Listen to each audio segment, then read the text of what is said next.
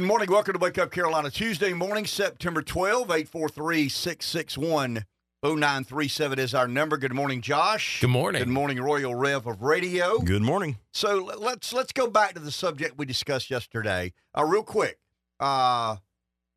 Week after Saturday, this Saturday, real quick college football update. You ready? Okay. This Saturday, the Tigers play Florida Atlantic in Death Valley. The Gamecocks travel to Athens to play Georgia. The following Saturday, both are home, right?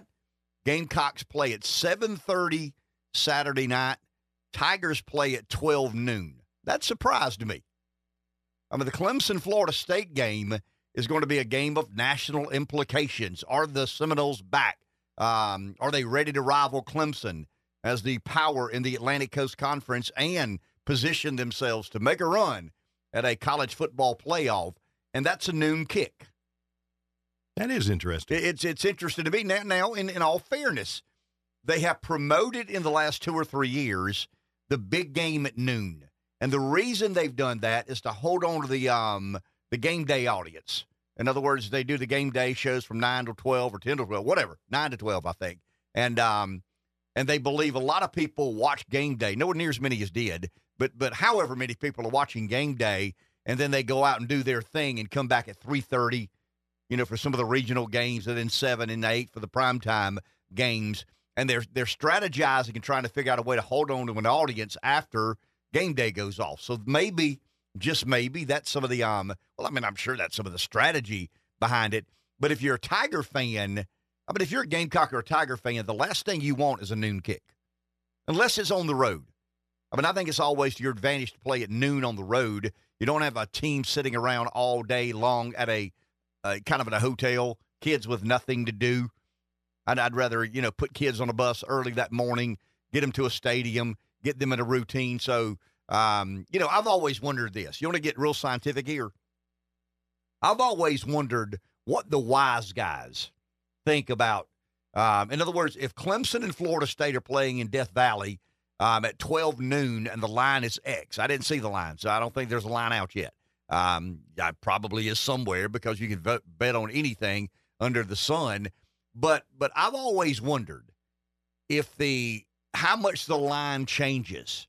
And I think the FSU Clemson game would be a prime example. Based on the time of the game? Based on the time of the game. Interesting. I really do. I'm sure they do. They think of everything. Sure. They don't, you didn't build Las Vegas in the desert losing money. I can assure you of that.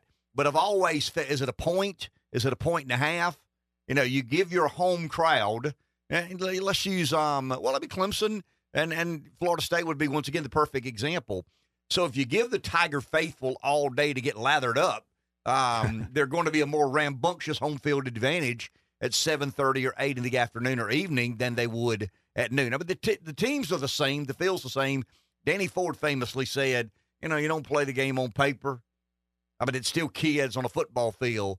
But the home field advantage is real. And it's more of a home field advantage when you play at 7:30. I was debating with a Gamecock friend of mine yesterday about the games that matter most. And I told him, I said, look, man, you got to be a realist.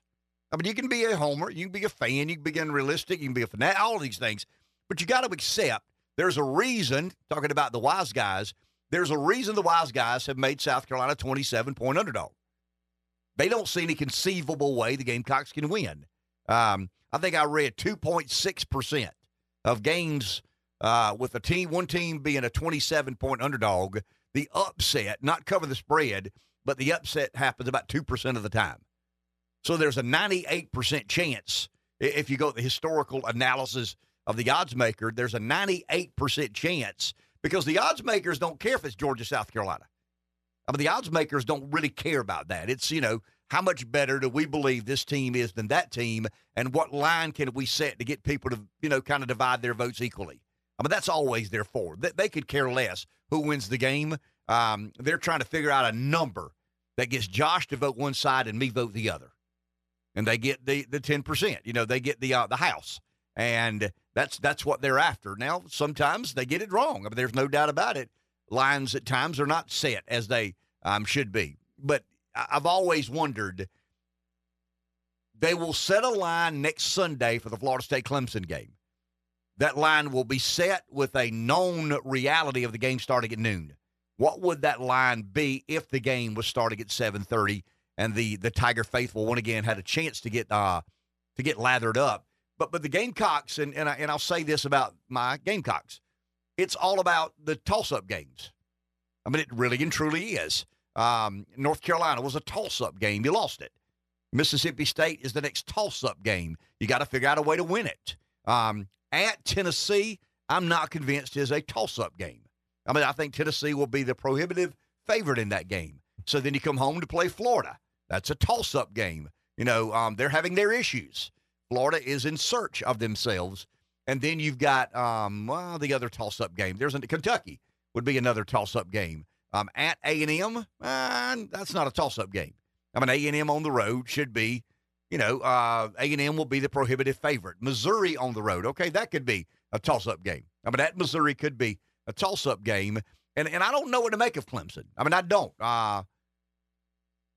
They catch a break by the Florida State game being at home, the Notre Dame game being at home, the North Carolina game, if I'm not mistaken, is a home game. So Clemson, I mean, they'll have an interesting home schedule. I mean, when they were the 800-pound gorilla and they just kind of walked over everybody in the ACC, I mean, if you're a Tiger fan, you love winning all the games, but there's not a lot of intrigue to the schedule unless you go to Tallahassee, unless you play at South Bend. You knew you were going to have better players than anybody else, but now you seem to, I don't want to say, Clemson fans will say I'm being a homer here, but it seems the program is not quite as good as it was 4 or 5 years ago. I mean, I think most Tiger faithful will agree with that. Not the Kool-Aid drinkers, and every team has Kool-Aid drinkers, and they're just Kool-Aid drinkers.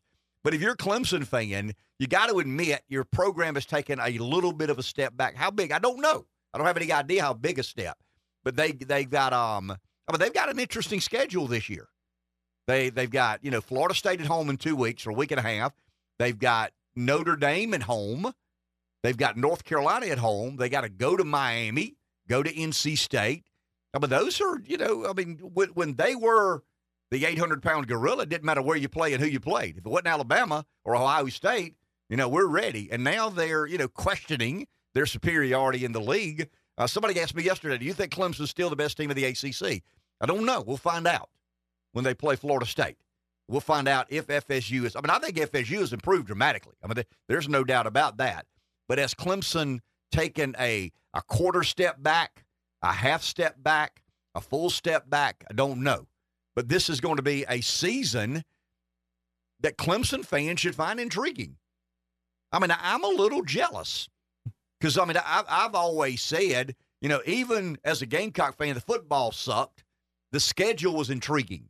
I mean, you got to see some of the better teams in America, Georgia and Florida and Tennessee and Alabama and Auburn and A&M and LSU.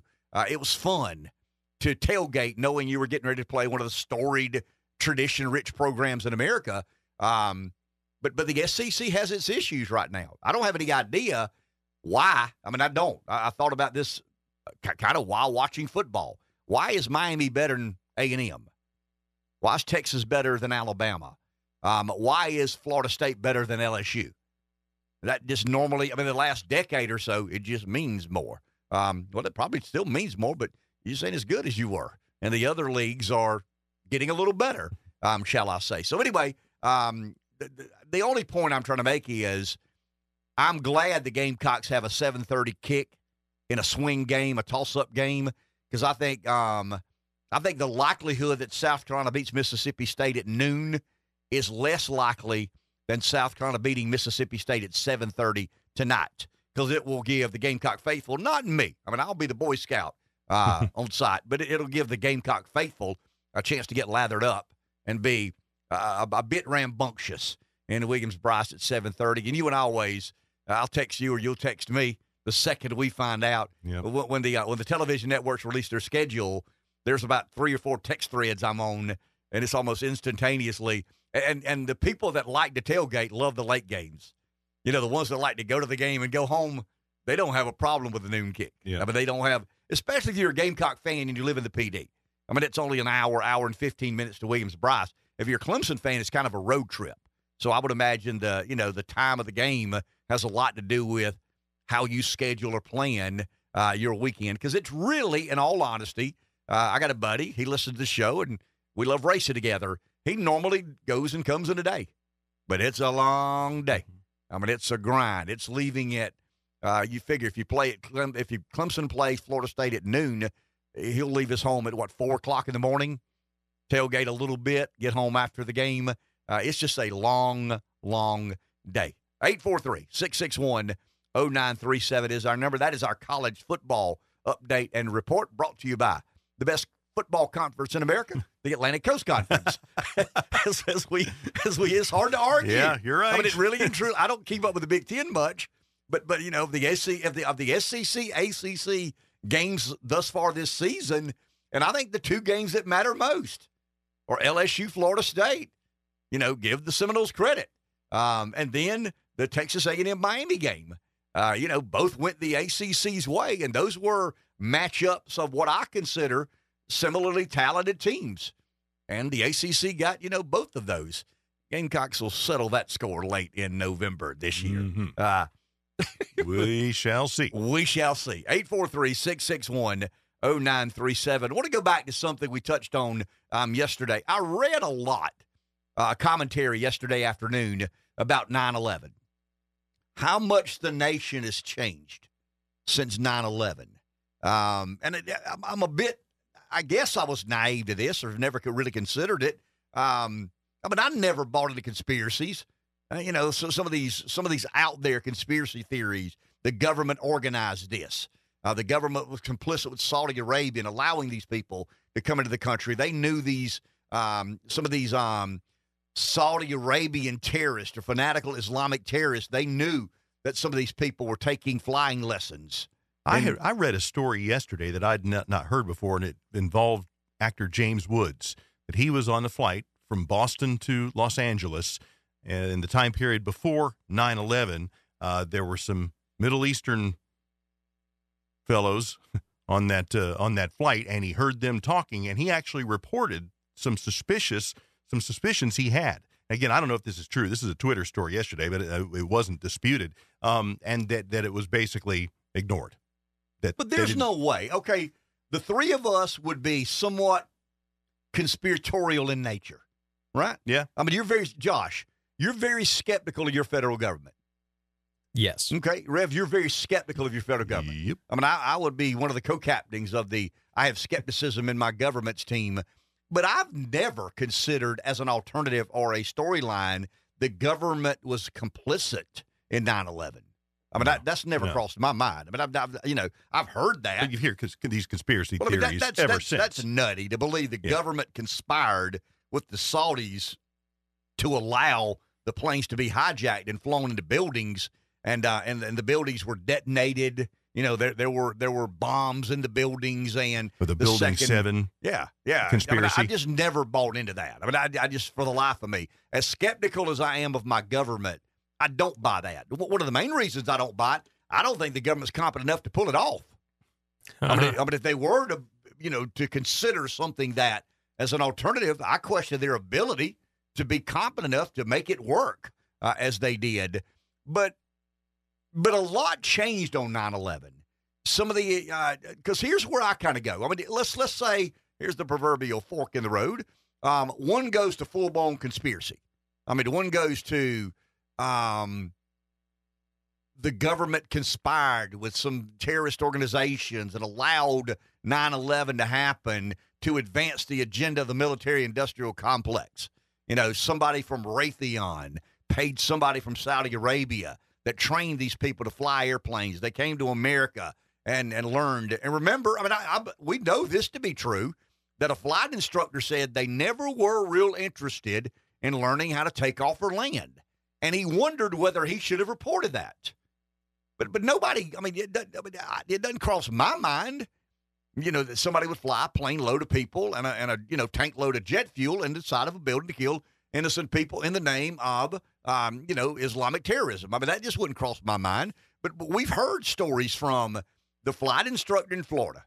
And he's a little bit, I mean, he has this guilty complex almost. I should have known there's something odd about, Middle Easterners taking flight lessons in Florida. and having no interest at all in how to take off or land a plane. I mean, I should have known better. And, okay, that's post-mortem. I mean, that's after the fact, and it's easy to question your judgment now after the fact. But the fork in the road that goes full-blown, the government was conspiring and was a part of allowing this to happen, count me out. I mean, I'm not a part of that.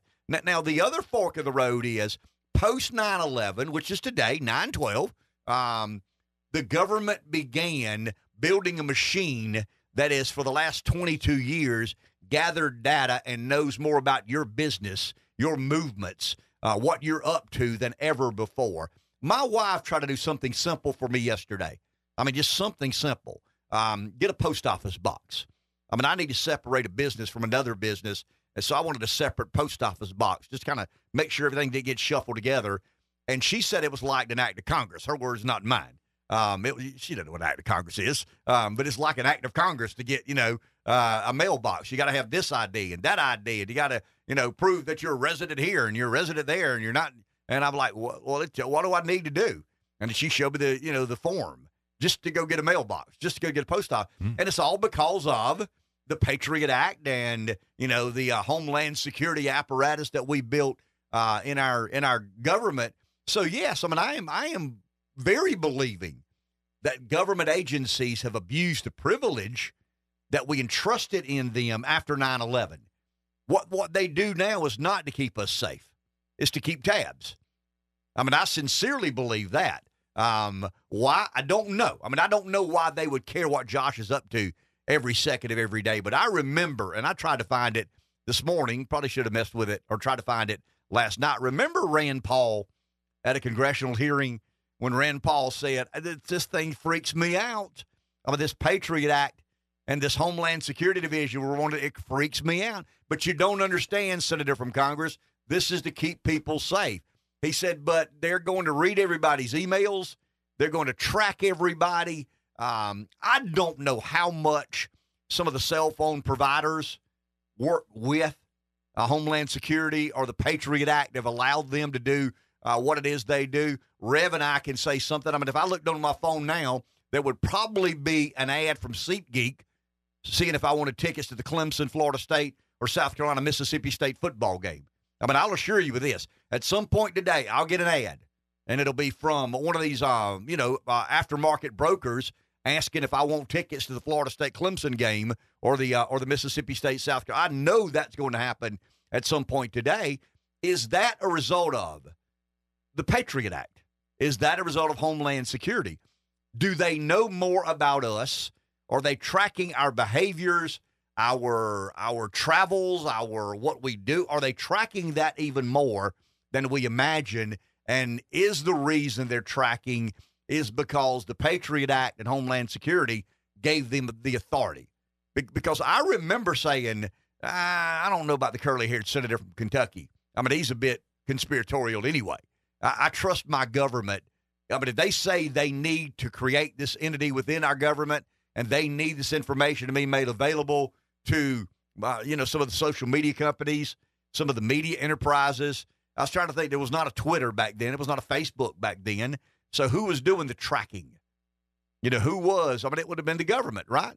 And we know the government has conspired in recent times with Twitter, with Facebook, with TikTok, with, I guess, MySpace would be the, right? I mean, that'd be the predecessor. Yeah. To, MySpace, I think, existed in 2001. I think it did. And didn't make it because, Facebook came along and did a bigger and badder and better. But anyway, that's just a question that I think we can consider. Is America, what is fundamentally different? Rev made an interesting point yesterday. Me personally, 2008 changed my world more than 9/11 or pandemic. But you made a point. Yeah, but 2008 was all about money and the financial collapse and, economic disarray. 9/11 was about the loss of human life, not just in that building, but the enormous loss of life that ensued in the 20 years that we stayed engaged in the Middle East. And COVID obviously, killed people. I don't think it killed as many as they say it killed. And I think a lot of people are going to die anyway. But it still killed people. And death is different than financial destruction. Take a break. Back in a few.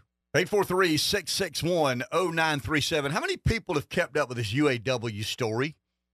The United Auto Workers, and they're basically not negotiating with Ford. They're negotiating with the Biden administration. The Biden administration is trying to put America on a fast track to the electric vehicle.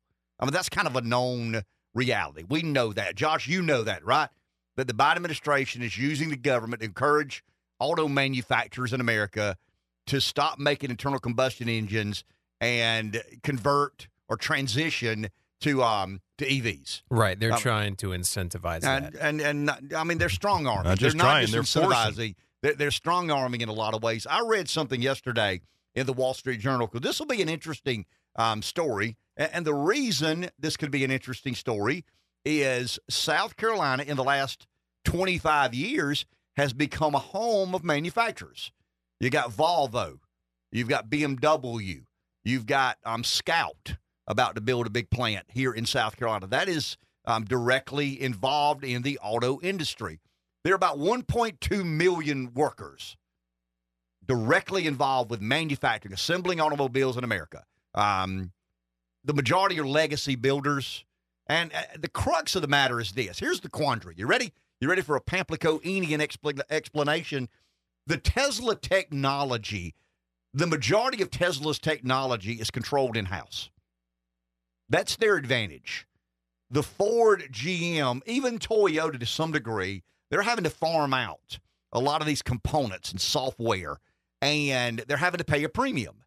So by Tesla being so technologically advanced, and I'm not talking about their technology's better, I think it probably is, but they're more advanced in the creation and control and independence of their software and technology. And Ford, GM, and I guess Chrysler to some degree. I don't know that Chrysler's still a major. They're still referred to as the big three.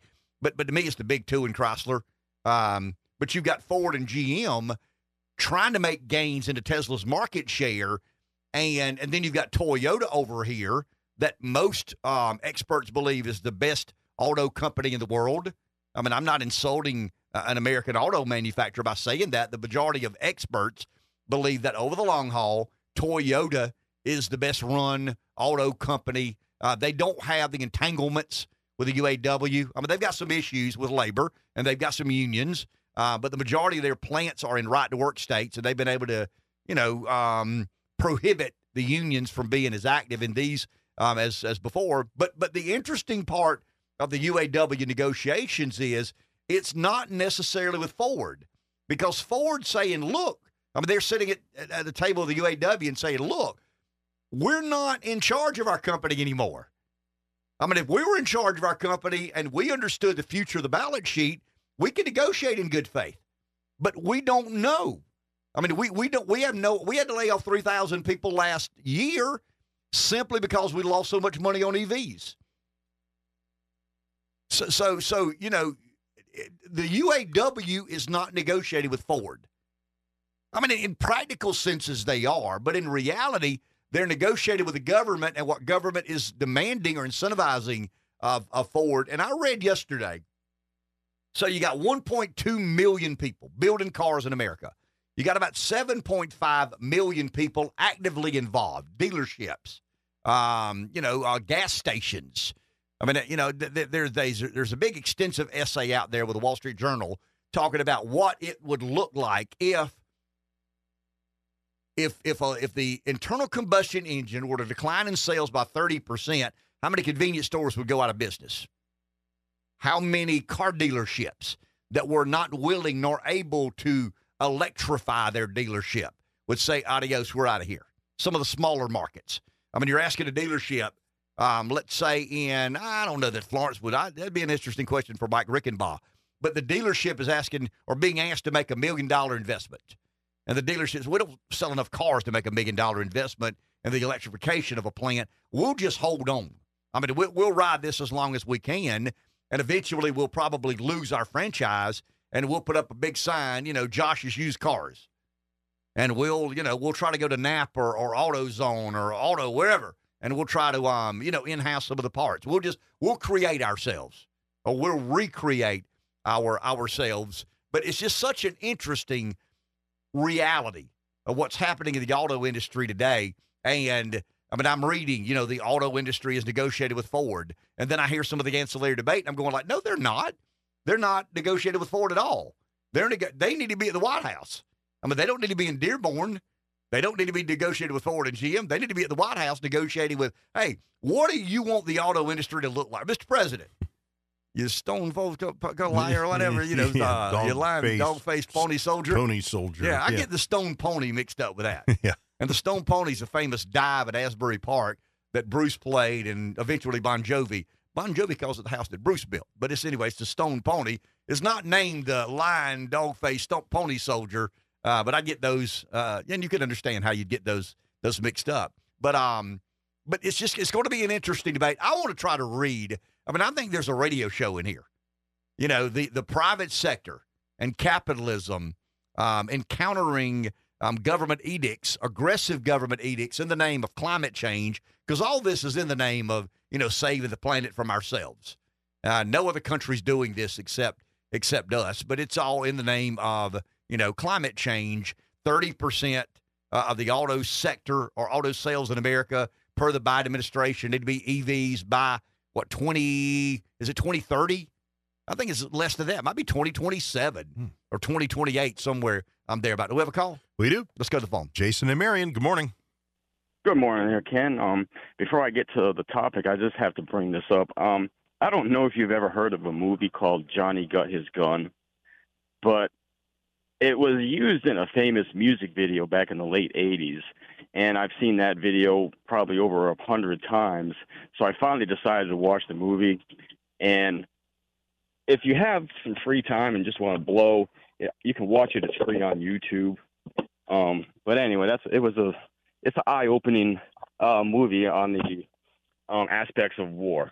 But anyway, on to this, what you were talking about with the car industry and the EVs.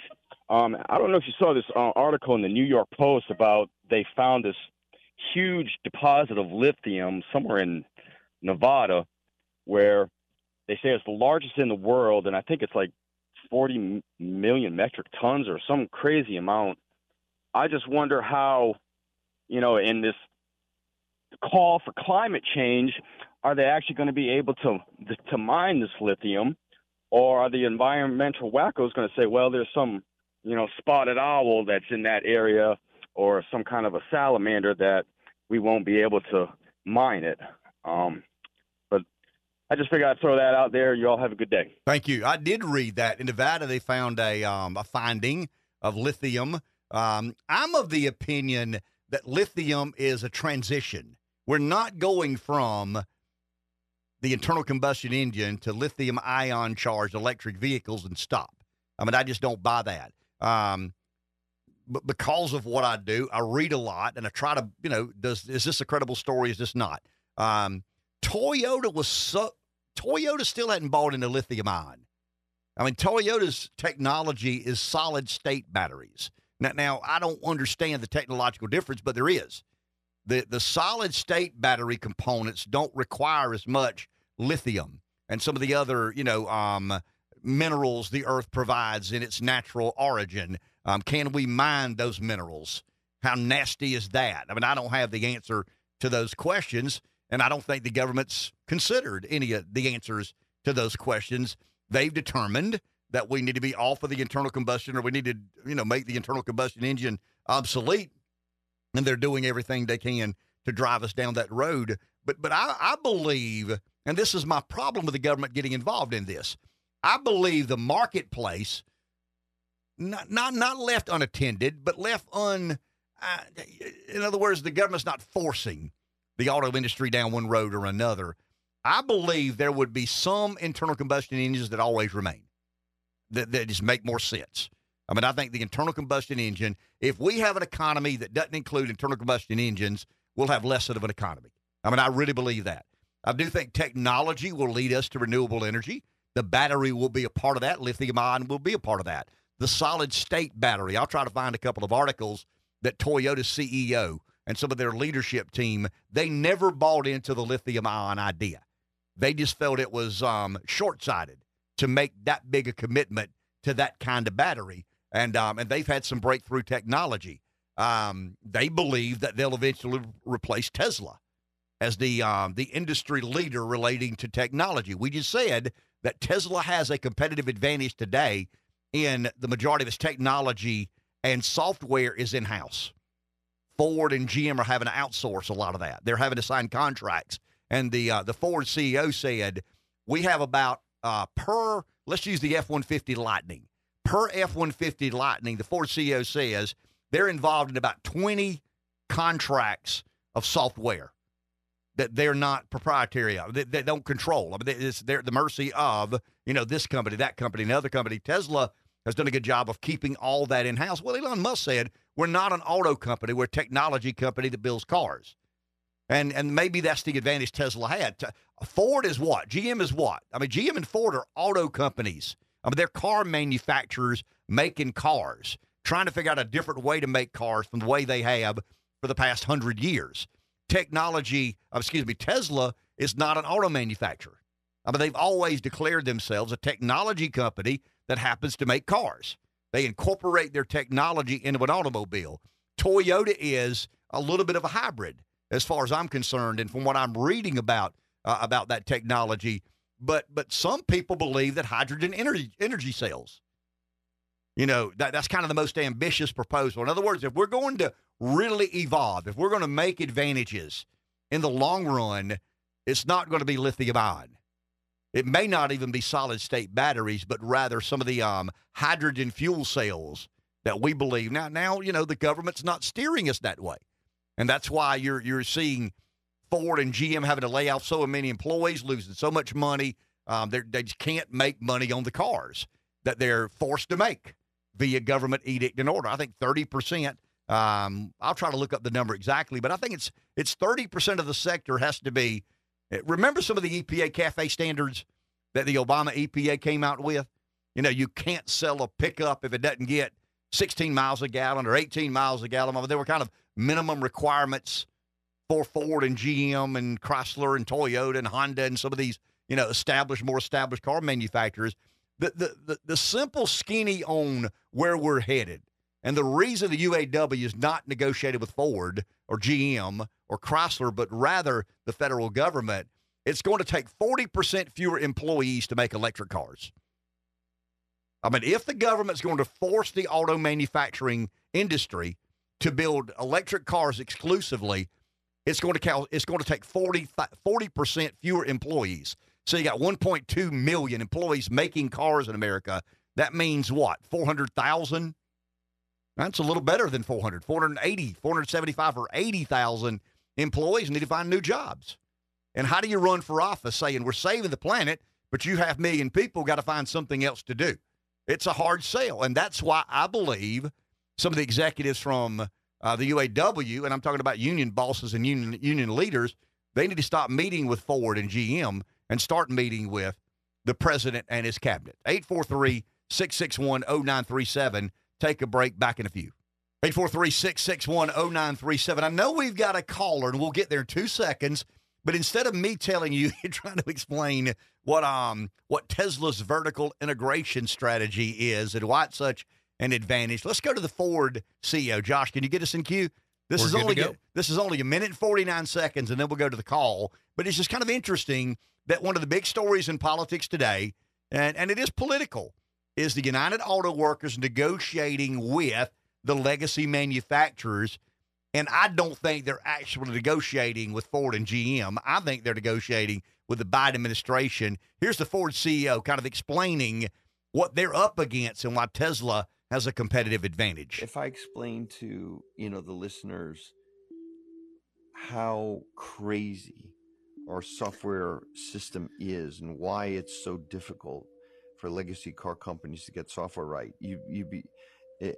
I'll do it very quickly.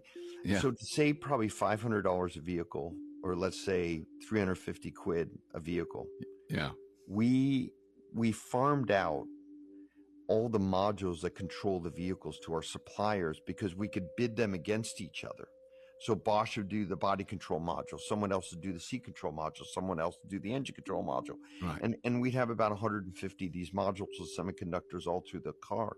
The problem is the software are all written by, 150 different companies, and they don't talk to each other. Right. And so even though it says Ford on the front, I actually have to go to Bosch to get permission to change their seat control software. Right. So even if I had a high-speed modem in the vehicle and I had the ability to write their software, it's actually their IP. And I have 150, we call it the loose confederation of software providers, 150 completely different software programming languages. All the structure of the software is different. It's millions of code, and we can't even understand it all. So, that's why at Ford, we've decided in the second generation product to completely insource the electrical architecture. Right. And to do that, you need to write all the software yourself. But just remember, car companies haven't written software like this. Yeah. Ever.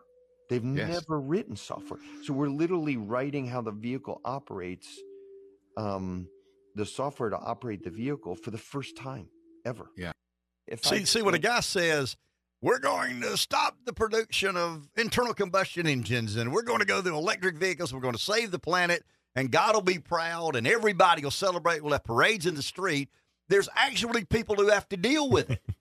I mean, the words of politicians matter. And when the president or a presidential candidate says, by the year 2035, we're going to abolish the carbon-emitting internal combustion engine, and next thing you know, a guy sitting in an office at Ford or GM is going like, do what? We're going to do what? Does this guy know what's required of that? So the next thing you know, 25,000 Ford employees are out of work. 60,000 GM employees are out of work. Why? Because they're having outsourced some of this stuff that they don't know how to do. They just don't know how to do it. And because you have to outsource it, it increases the price. The increase in the lack of profitability in a car requires Ford to do something about its bottom line, GM to do something about its bottom line. And the next thing you know, the labor unions are angry at Ford and GM because they're laying employees off when they should be at the White House. Angry with the administration that said we're not going to let car companies build cars the way they've historically built. Now give Musk a lot of credit here. Musk was a visionary. They have one software contract with themselves. I mean, they were a technology company that decided to build cars. GM and Ford are car companies being forced down the road of advanced technology that they don't have any control over. So the guy that runs Ford Motor Company is telling you, I've got to deal with 150 software companies, of which I don't own.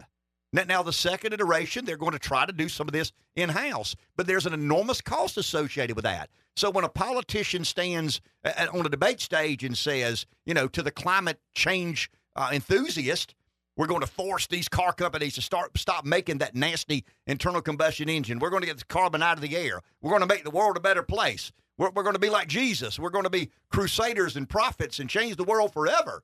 There's somebody having to deal with that muck. There's somebody, strategizing in a room somewhere about how to move forward. And the only thing Ford and GM could do to cut costs was to lay off workers. And they laid off a lot of workers. And now the UAW is mad at GM and Ford because they're laying off workers. And GM and Ford is going, go to the White House. The reason we're laying off workers is we can't make any money building the car they're forcing us to build because we don't know how to do the software required to build electric vehicles.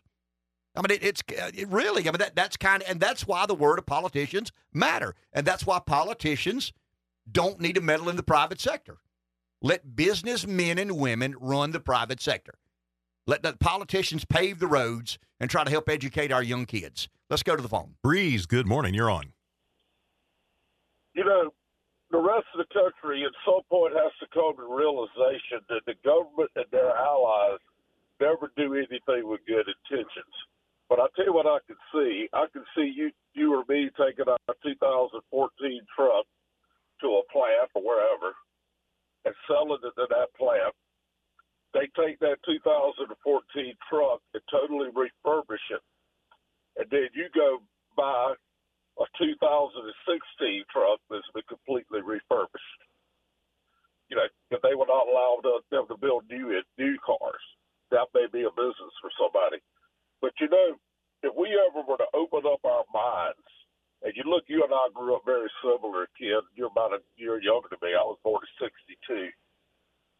And you look at all of the conspiracy theories that we've heard in our lifetime, and if you were to write them down, you probably would be amazed as would I how many of them come true. And I think the more you open your mind to the most outrageous of conspiracy theories, and at least just throw them out there, I believe you'd be shocked at how many of them are true. I watched the thing where Donald Trump was being interviewed after the World Trade Center. I don't even think he was president. He flew around and looked at it, and he said he remembers the thing being built, and he said that building had more steel than any building ever built. They said, it was steel everywhere. Steel, it was a steel frame. Everything was steel. It was not your typical building that you and I would see. And his theory was that he just really found it hard to believe that even a 747 or 787 could have penetrated that steel. It would have been like trying to crash through a reinforced bunker. So it does lead to these conspiracy theories. And does anybody really think that the government would have any trouble killing 3,000 Americans to get what they want? No, they would do that in a second. And every conspiracy theory out there, I think let them all out there. Working for a Democrat could be a fatal choice. Look at Obama's chef. Why did was Obama's chef murdered? Did it have something to do? Did he find out something maybe related to what Tucker Carlson uncovered? Anything out there needs to be fair game when it comes to the conspiracies. There is nothing I wouldn't put it past them. God, I am certain they released the COVID virus. I am certain it wasn't an accident. I am certain they are now tweaking the virus, or the virus was made to come out in different forms. It wouldn't surprise me if after everybody made it through COVID is now saying, man, there's no way I'm ever going to get that vaccine was phony, the mask didn't work, this didn't work. So then they come out with another virus, and they count on guys like you and I not to take the vaccine. But this time around, the virus is more deadly. But actually, this time around, the vaccine actually works. But we don't take it, and they just wipe out their entire political opposition right there with one virus. I don't put anything past anything that the government of any of these global corporate, I don't put anything past any of them. All I know for certain is they are all evil.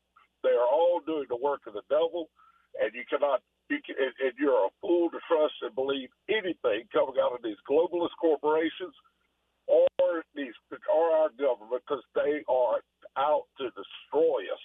And as soon as the rest of the country that was foolish enough to believe in their government and believe in these big corporations wake up, if they wake up in time, maybe we got a chance. But they're going after everything we hold dear. You see what that governor's doing up in New Mexico? You think that's their next step? Anything they can do to destroy us, bring us down, take away our power, have more and more government control over our food, our transportation, our health, our housing, every aspect of our life that the government has control over means they have control over us, and that is the end game. These globalist corporations and the government want us subservient and compliant and doing what the hell we're told. And that's the bottom line, because they fear the mob just like the Roman emperors did. Thank you, Breeze. Appreciate it. Is it nuts to consider what Breeze said? I mean, I've read a lot about this, and you guys have read about it as well. There's this. It's not even a theory. There's this. Well, I mean, we know the World Trade Center was built differently. It had to be built differently to be as tall as it was. Elevator shafts had to be. You got to get out of one elevator into another, and into another, and into another. I mean, it's stupid tall. I mean, that's a crazy way of saying, one of the tallest buildings in the world has to be treated differently. And there had to be structural differences to that building because they wanted to make it so tall. The best way I've heard it explained, and I have heard Trump, say that about the plane. There's no way that plane could run through that steel. But what is he saying when he says that? I mean, what is Donald Trump implying? I mean, if you scratch your head and say, okay, a fully loaded 757 weighs 250,000 pounds. I mean, you got to think, it can't be but so heavy because it has to fly. I mean, it has to figure out a way to get up off the ground. So there has to be a balance of aero and weight and fuel and and cargo and payload. I mean, there's a lot of, it's rocket science, right? I mean, it's rocket science. It's propulsion. It's lift. It's aerodynamics. It's a balance of, what can the carbon fiber weigh and where the balance of the weight is. So what Trump basically said, and this was when he was a business guy, and he builds buildings. Trump said that building was so unique. I mean, he's a New Yorker. He builds buildings. You got to believe he looked out the back window of his limousine or his helicopter one day and said, that's a crazy way to build a building. But they're building a building, much taller than anything Donald Trump has ever built. Donald Trump is not an engineer, but he's not oblivious to what engineers do. I mean, he builds buildings. Donald Trump has probably encountered a lot of engineering issues, and he asks questions of, this engineer or that engineer, this architect, that architect. But the best way I've heard it explained is the World Trade Centers were built like a stick of celery. Its rigidity is on the outside. They wanted these long spans inside. They didn't want to have, a beam here and a beam there. They wanted a big span and an office space that they could lease, and you could create your space as you saw fit. Well, they went to some engineer and architect and say, design the building, make it as tall as you can with the spans as wide apart as you can. And out came the World Trade Centers, an engineering marvel, let's be honest. But what Trump argued is, and I don't know how you get to the bottom of this. I guess engineering is the way you figure out, some forensic accounting of the engineering. But Trump is arguing, and I don't even know why I'm going down this road, but Breeze did. Trump is arguing that the building, the metal on the outside, that's what holds the building together.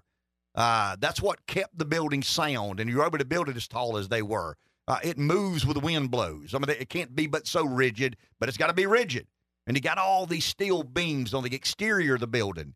Imagine a stick of celery. Celery's kind of rigid on the outside. So what Trump is saying is, would a 250,000-pound fully loaded, I think I read one day, I don't know why I know this. I think I read one day a 757 empties 128 or 9,000 pounds, fully loaded with fuel and cargo and people. It's about 250,000 pounds. I mean, that's about what it is. You read it and you remembered it. Well, I mean, and flying at 450 or 450 or 60 miles an hour. I mean, what does it do to that building? I don't know. I don't have any idea. But you've seen the visual. I mean, it left kind of an imprint of where the jet was. I mean, it kind of left a silhouette almost of the jet flying into the buildings. So, the jet basically flew through steel beams, right? I mean, it basically flew through steel beams. Can a 250,000-pound projectile flying 450 miles an hour fly through that much steel? I don't know. I don't have any idea. I know what I saw. We all saw the visual. We saw an airplane fully loaded, flying 450 miles an hour, 400 miles an hour into the side of a building and kind of sort of come out of the other side. I'm not an engineer. I don't have any. I wouldn't know where to begin. I mean, it's unfathomable how you would calculate, what should have happened, what didn't happen, what may have happened. But Trump kind of made a remark. He found it unusual that plane would have just, flown through those steel beams, one after the other, after the other, after the other. Now, what he's saying there, I don't know.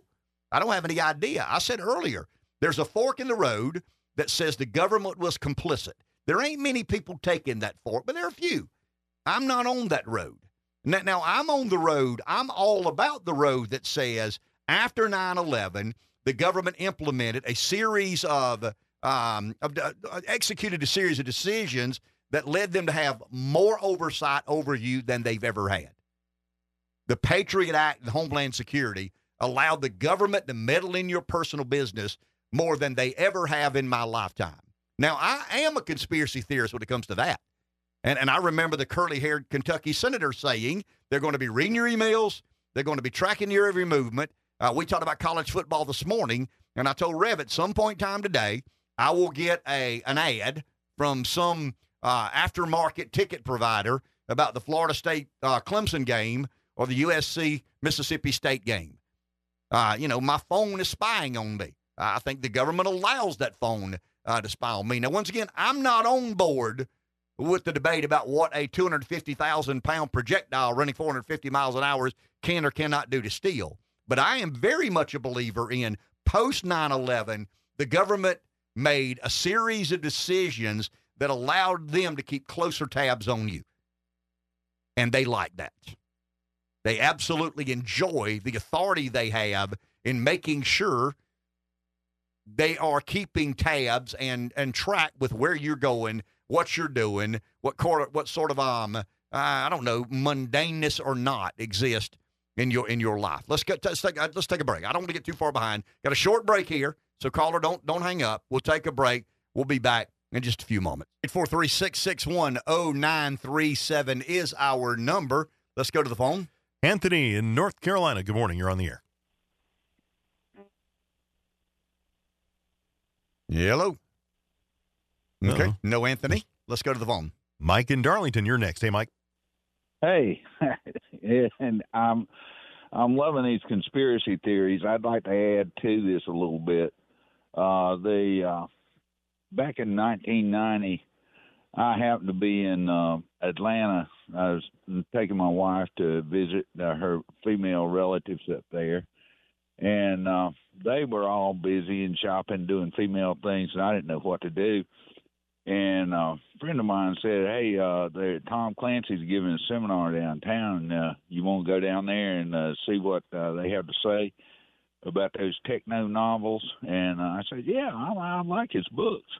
So I took on, we went down there, scooted down there, and Clancy and a bunch of others, I think Jim Brown and different techno authors were giving a speech, and Clancy got off on terrorism, and they were discussing it, and he said the whole thing is, he said the terrorists are going to do something really awful. It's just a matter of when they do it.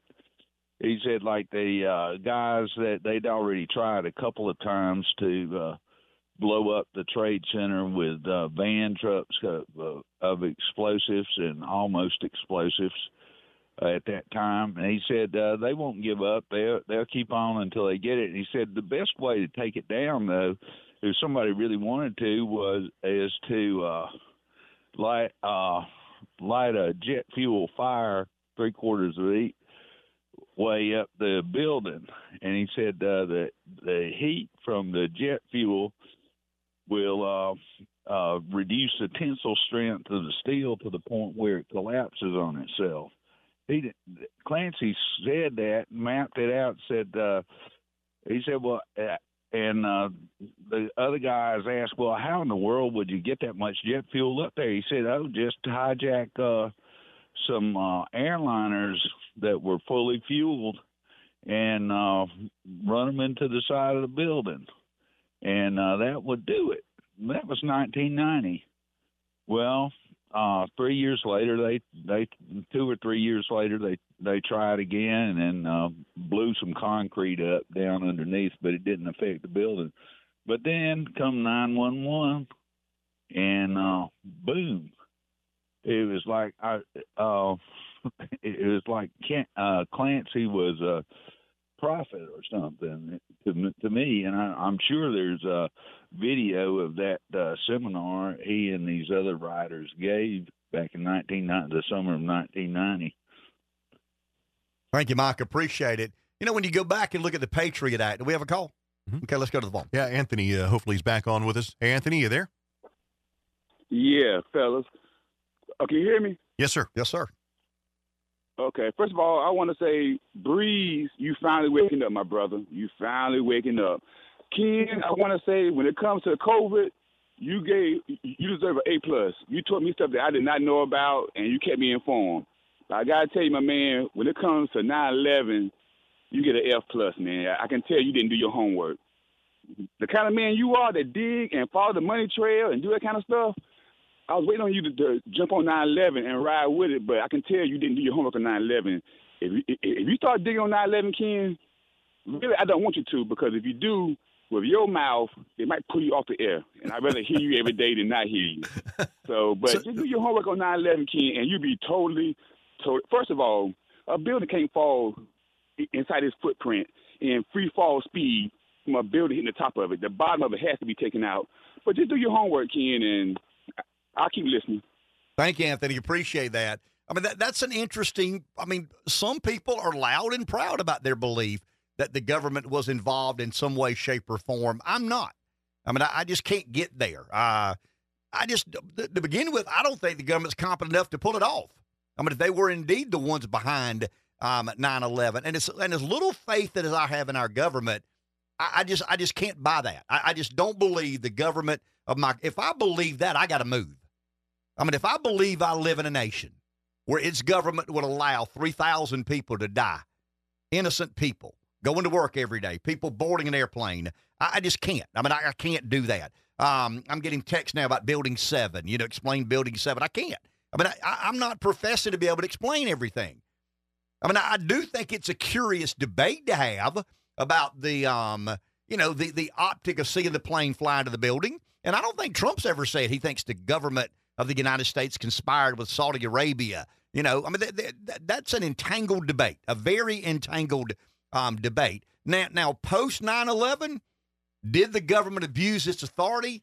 Did they misrepresent the Patriot Act in particular? Yes. I mean, there's no doubt about it. It was intended to obstruct and prohibit terrorism.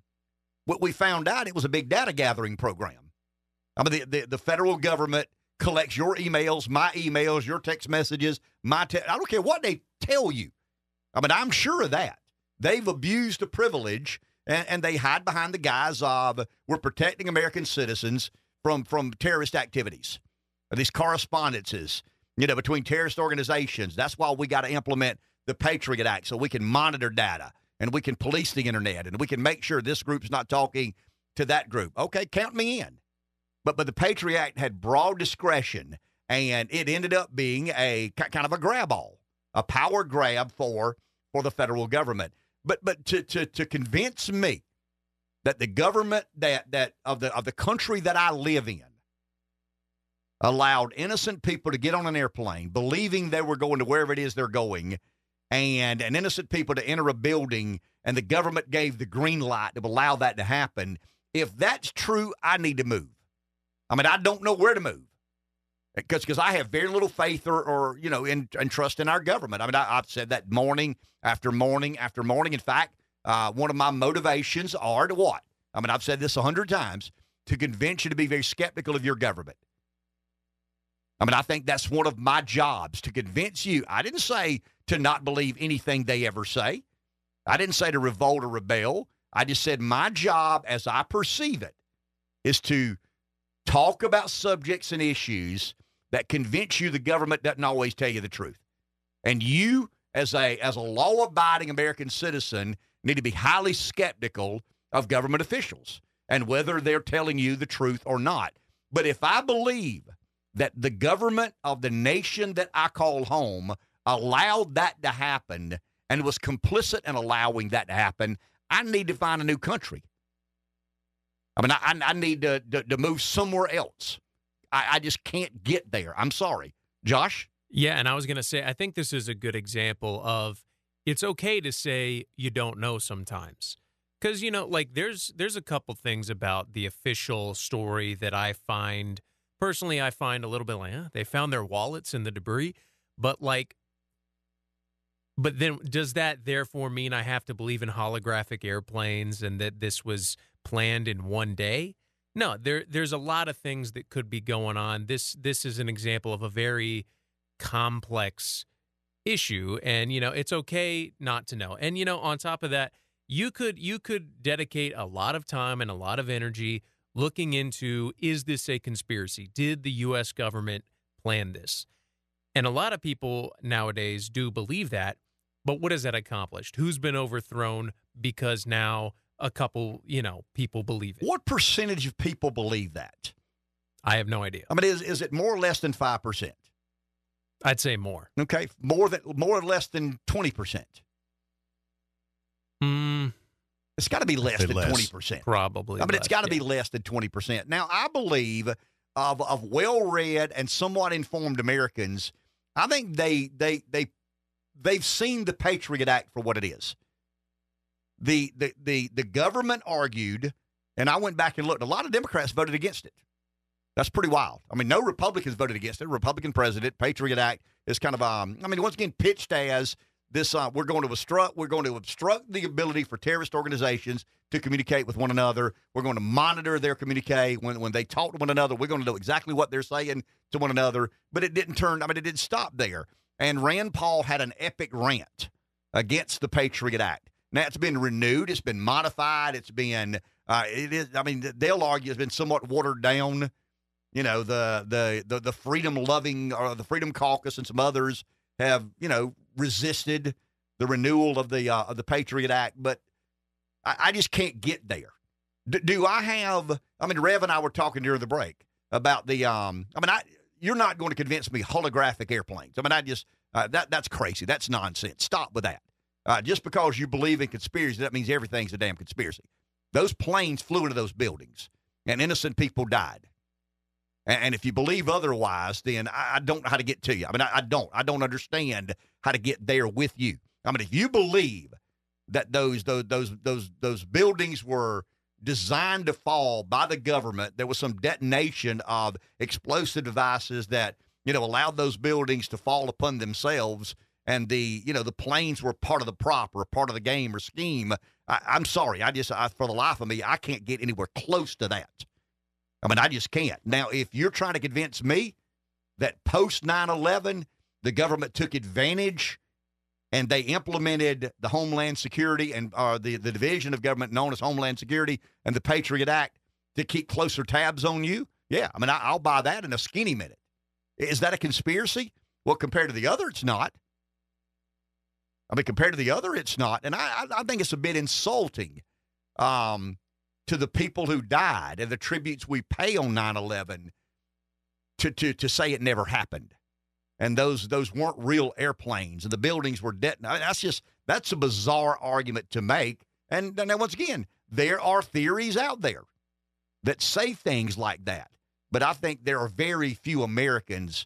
I think the more serious debate is how do we stop the government from having access to our private information? To me, that's kind of sort of what I'd like to focus on. The government in the heat of the moment, and once again, fear being the driver, right? The American people were afraid. There are more of these cells. There are more of these terrorist organizations. They will come after more Americans. They will, fly more planes into more buildings. We've got to do something. And Congress acted. And out of that came the Patriot Act. And I think that has been one of the largest abuses our government has ever had in accessing information they have no business with. Let's go to the phone. Rachel in Florence, good morning. You're on the air. Hey, morning.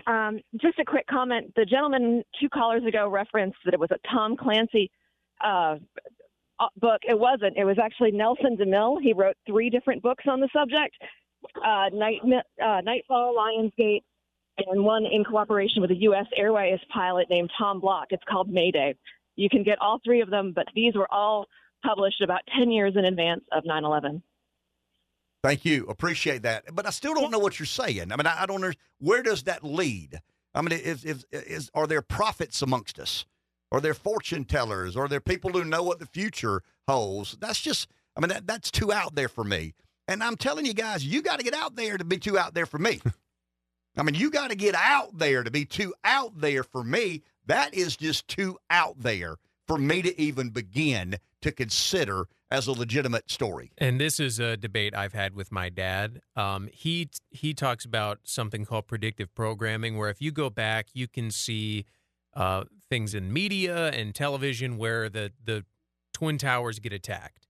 But there's a million, almost any disaster movie that has San Francisco in it has the Golden Gate Bridge getting destroyed. It's sensational in television and entertainment to have the Statue of Liberty get destroyed or all these landmarks get destroyed. Let's take a break. Phones are ringing. Take a break. Back in just a few moments. 843-661-0937 is our number. Let's go to the phone. Someone's there. Joe in Hartsville. Morning, Joe. Yeah, good morning, guys. A lot of times the government creates a lot of conspiracy theories on its own. They have these little fiefdoms in the security agencies that track certain stuff and they don't share it because they want to be the ones to get credit for it. And I think that's what happened with these terrorists that came in.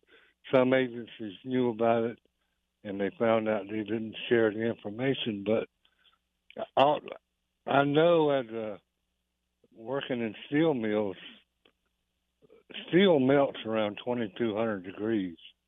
And if you notice, all 3 or 4 airplanes that were taken to do what they did were long-haul flights from New York to L.A.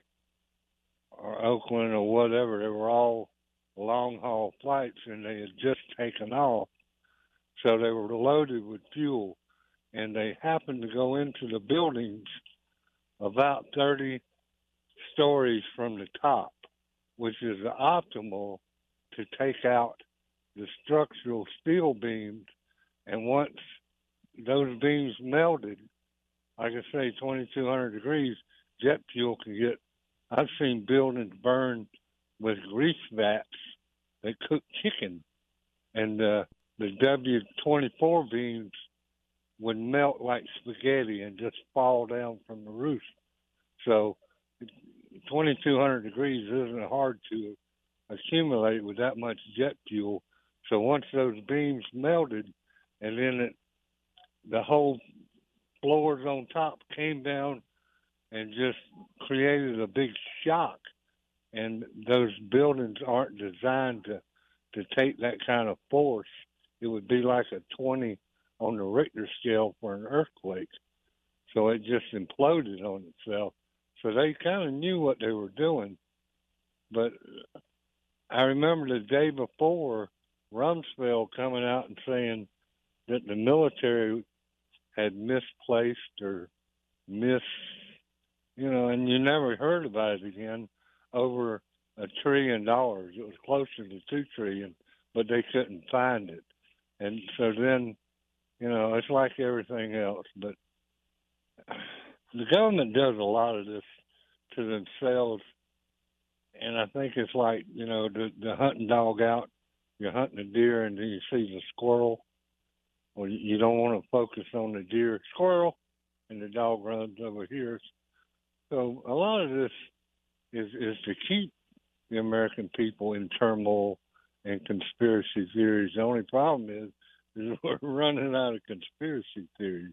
Y'all have a good one. Thank you, Joe. Appreciate it. Well, let me ask you this. If you wanted to consider for a moment some of the conspiracy theories. Do you consider that to be a reasonable alternative? No. I don't. I'm on the record. I don't buy into that one bit. But if you did, what's the motive? Why would the government be involved in doing something like that? To start a war.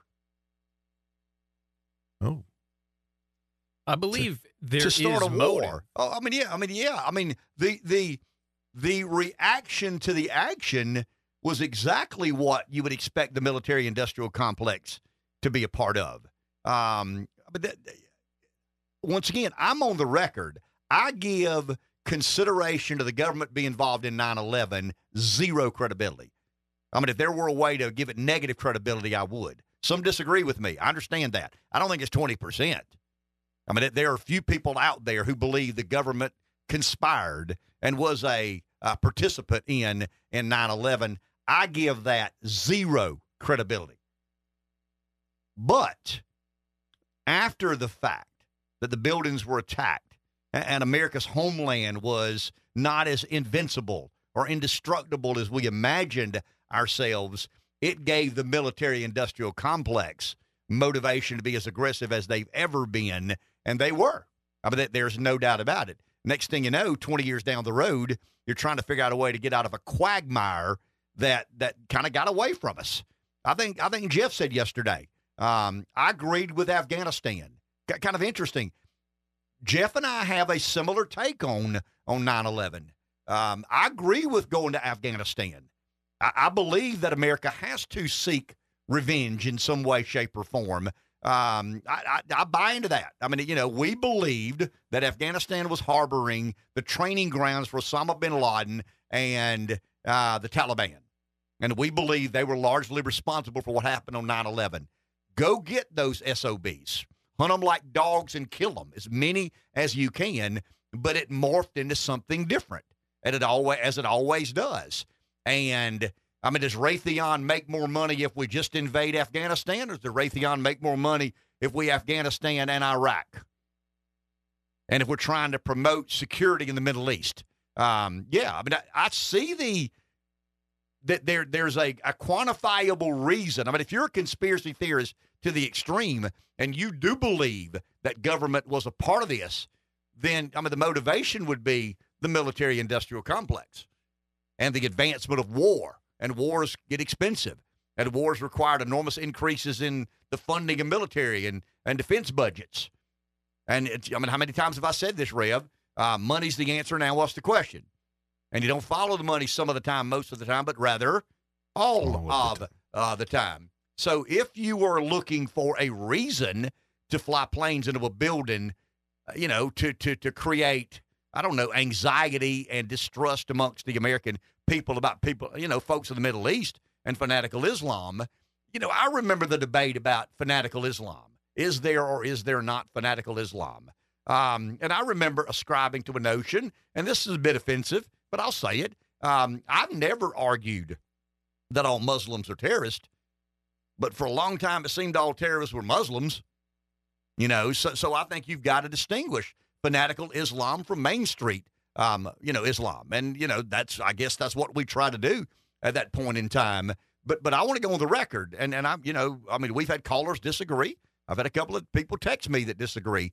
I give the conspiracy theory that the government was behind 9/11 zero serious consideration. I believe that Rand Paul is over the target when he talks about government abuse of the Patriot Act and what Homeland Security was intended to be and what it morphed into becoming. That's just the nature of government. I mean, if you give the government the green light to have more control, they'll normally take you up on it. And I think Rand Paul's concerns were valid then, and I think they've proven to be, something we should all be concerned about. Obstructing terrorism is different than, spying on the American people. Back in a few. This is normally the time of the week I introduce Dr. Will Bolt, history chair, Francis Marion University, but the doors are swinging off their hinges when we start talking about the conspiracy of 9/11. He says, I can't put my job at risk. I can't go down that road with you. I'm on the record, and I want to reiterate. I am in no way, shape, or form believing that the government conspired with anybody to allow 9/11 to happen. I mean, I can't get there. Do I believe the government has killed people? Yes. Do I believe the government had a hand in the uncertainty surrounding JFK's death? Yes. I'm familiar with Ruby Ridge, Waco, Texas. I've said it a million times. I'll say it 1,000,001. America ain't no angel by any stretch of the imagination, and the American government likes getting its way. And it has an unbelievable amount of power and authority in getting its way. And guess what? It normally gets its way. But I just, for the life of me, I can't get there. I can easily get to a place where abuse of the Patriot Act, an expansion of Homeland Security to places that have, allowed us to be less free, less secure, our information to be, to ourselves and ourselves alone. That is absolutely and totally legitimate. But holographic airplanes and, buildings being detonated, I respect you if you do, but I have zero interest in that being promoted as the truth.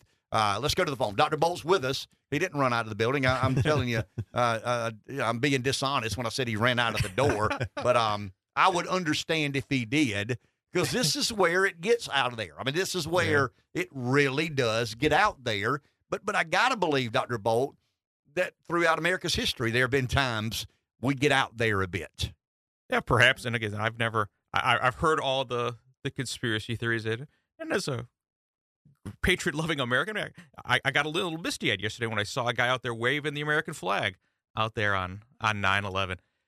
Ignorance is bliss. If I go down that rabbit hole, and you can easily find it on, if I go down and start to connect these dots, it's going to destroy my faith in what I think of this great country. So again, I'd rather just I'm not convinced, and there's a lot of people I'm very good friends with who believe a lot of these things, and if you have the right to believe it. But again, I'm not there yet, and I don't want to be there. This, and this is unfair to you, but I'm doing it anyway. That's fine. Do you believe that people who consider themselves to be thinkers, I mean, you're an academic, naturally you'd be a thinker. I have a busy head. I don't know if that's being a thinker or not, but I can't turn it off. I mean, people like us would be more likely to pursue conspiracies. Is that fair to say? I mean, if you're somebody who takes things at face value, and that's just the way you are, doesn't mean you're dumb. I'm not saying that at all. Some people just are comfortable taking things at face value. Others go, I don't know. I mean, let's dig a little bit. And there's a lot to dig in now that the internet is. Oh, absolutely. I mean, it's so easy to get the information. Well, I mean, I'm like Bolt. I mean, if I wanted to give this consideration, I could Google, was 9/11 a ploy by the government? And there are really smart people out there. Smarter than us. Yeah. Really able smart. to articulate their opinion. And next thing you know, I'm texting my buddy going, Bolt, you read this thing I'm reading about? Check this website out. Check this. So I'm a little bit like you. And I mean what I said. If I learned that the American government had a hand in 9/11, I'd move. I don't know where I'd move, but I'd have to get out of here. Because I just think, I believe the government terribly mishandled Waco. I think the government terribly mishandled Ruby Ridge. I think the government probably knows more than it's led us to believe about JFK. I'm unbelievably skeptical of my government, but there are bridges that are too far, and for me, that's one. Let's go to the phone. Daphne and Dylan, good morning. You are on. Good morning, guys. I never thought that the government conspired to kill almost 3,000 of our American citizens. But, however, I did have questions. I wanted to know, never got an answer, whether these terrorists were illegals or whether they were approved by our government to come into our country. I also wondered why that none of the cells that had to be set up as a support system prior to 9/11 were never pursued or prosecuted. So those are the things that I never had answered. We were talking earlier about Elon Musk, and I got to tell you what I've questioned about this. Our taxpayers got him started up in taxpayers' dollars got him started up in business. Obama loved him. Okay, then I would like to know, where are his Teslas being manufactured? Where are his battery materials being made? And when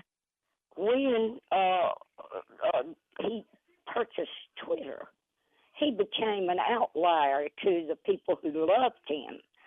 So now SpaceX, and some of our tax dollars go to SpaceX. Now the DOJ is suing SpaceX because they won't hire illegals. So answer those questions. I certainly can't. Thank you, Daphne. I mean, Elon's a complicated guy. I mean, he's unbelievably, he's not an ideologue. I mean, I do believe that he's somewhat of a free speech absolutist. I mean, I think buying Twitter was a kind of, I mean, if someone had enough money to buy anything they wanted, that to me, that's an example. I mean, if you're someone worth billions and billions and billions and hundreds of billions of dollars, and you're kind of, you're a free speech, at least a free speech enthusiast, maybe even an absolutist, that there's a lot of, there's a lot of information that leads you to believe Twitter was not as fair to all sides of the political debate. I mean, it would be natural for you to be inclined to be interested in purchasing that. No question about it. It's very much a political statement, but I think we mistaken Elon Musk at times for being on one team or the other. I mean, I don't think Elon wakes up every day. Is this the conservative orthodoxy? Is this the liberal orthodoxy? Dr. Bolt, we talked earlier this morning about... He's more libertarian. Yeah, but very much a libertarian. I mean, I would argue somewhat of an anarchist, to be honest with you. Every end of the spectrum. And a lot of these tech guys are somewhat... I mean, especially the ones that become unbelievably wealthy. I mean, they can adhere to whatever they choose to adhere to. There's no guide. Good caller of ours and a good friend, Larry, on the show. Larry said a couple of years back about Peter Thiel I don't trust the guy, but so far. Why? Because he's a multi-billionaire, and you just don't trust multi-billionaires, but so far. But it is interesting, in the world of conservative politics, we find figures like Peter Thiel and Elon Musk favorable at times, and then we despise them the next moment. But I mean, no, the thing that Musk did, and we're talking about UAW negotiating with Ford and GM, they're really negotiating with the White House. What Musk did was create a technology company that eventually built cars. Yeah. He's got a competitive advantage because he's competing against car companies that are trying to get into the technology building, and they're finding it a lot more expensive and cumbersome than they ever imagined it would be. Let's go to the phone. Someone's there. Joe in Florence, good morning. You're on the air. Ken, I totally agree with you. I don't believe that there was any complicity on behalf of the government on 9/11. I do think the way I can answer it is on the sliding scale of leadership. A lot of the leadership in America is the proverbial closing the barn door after the horse is out.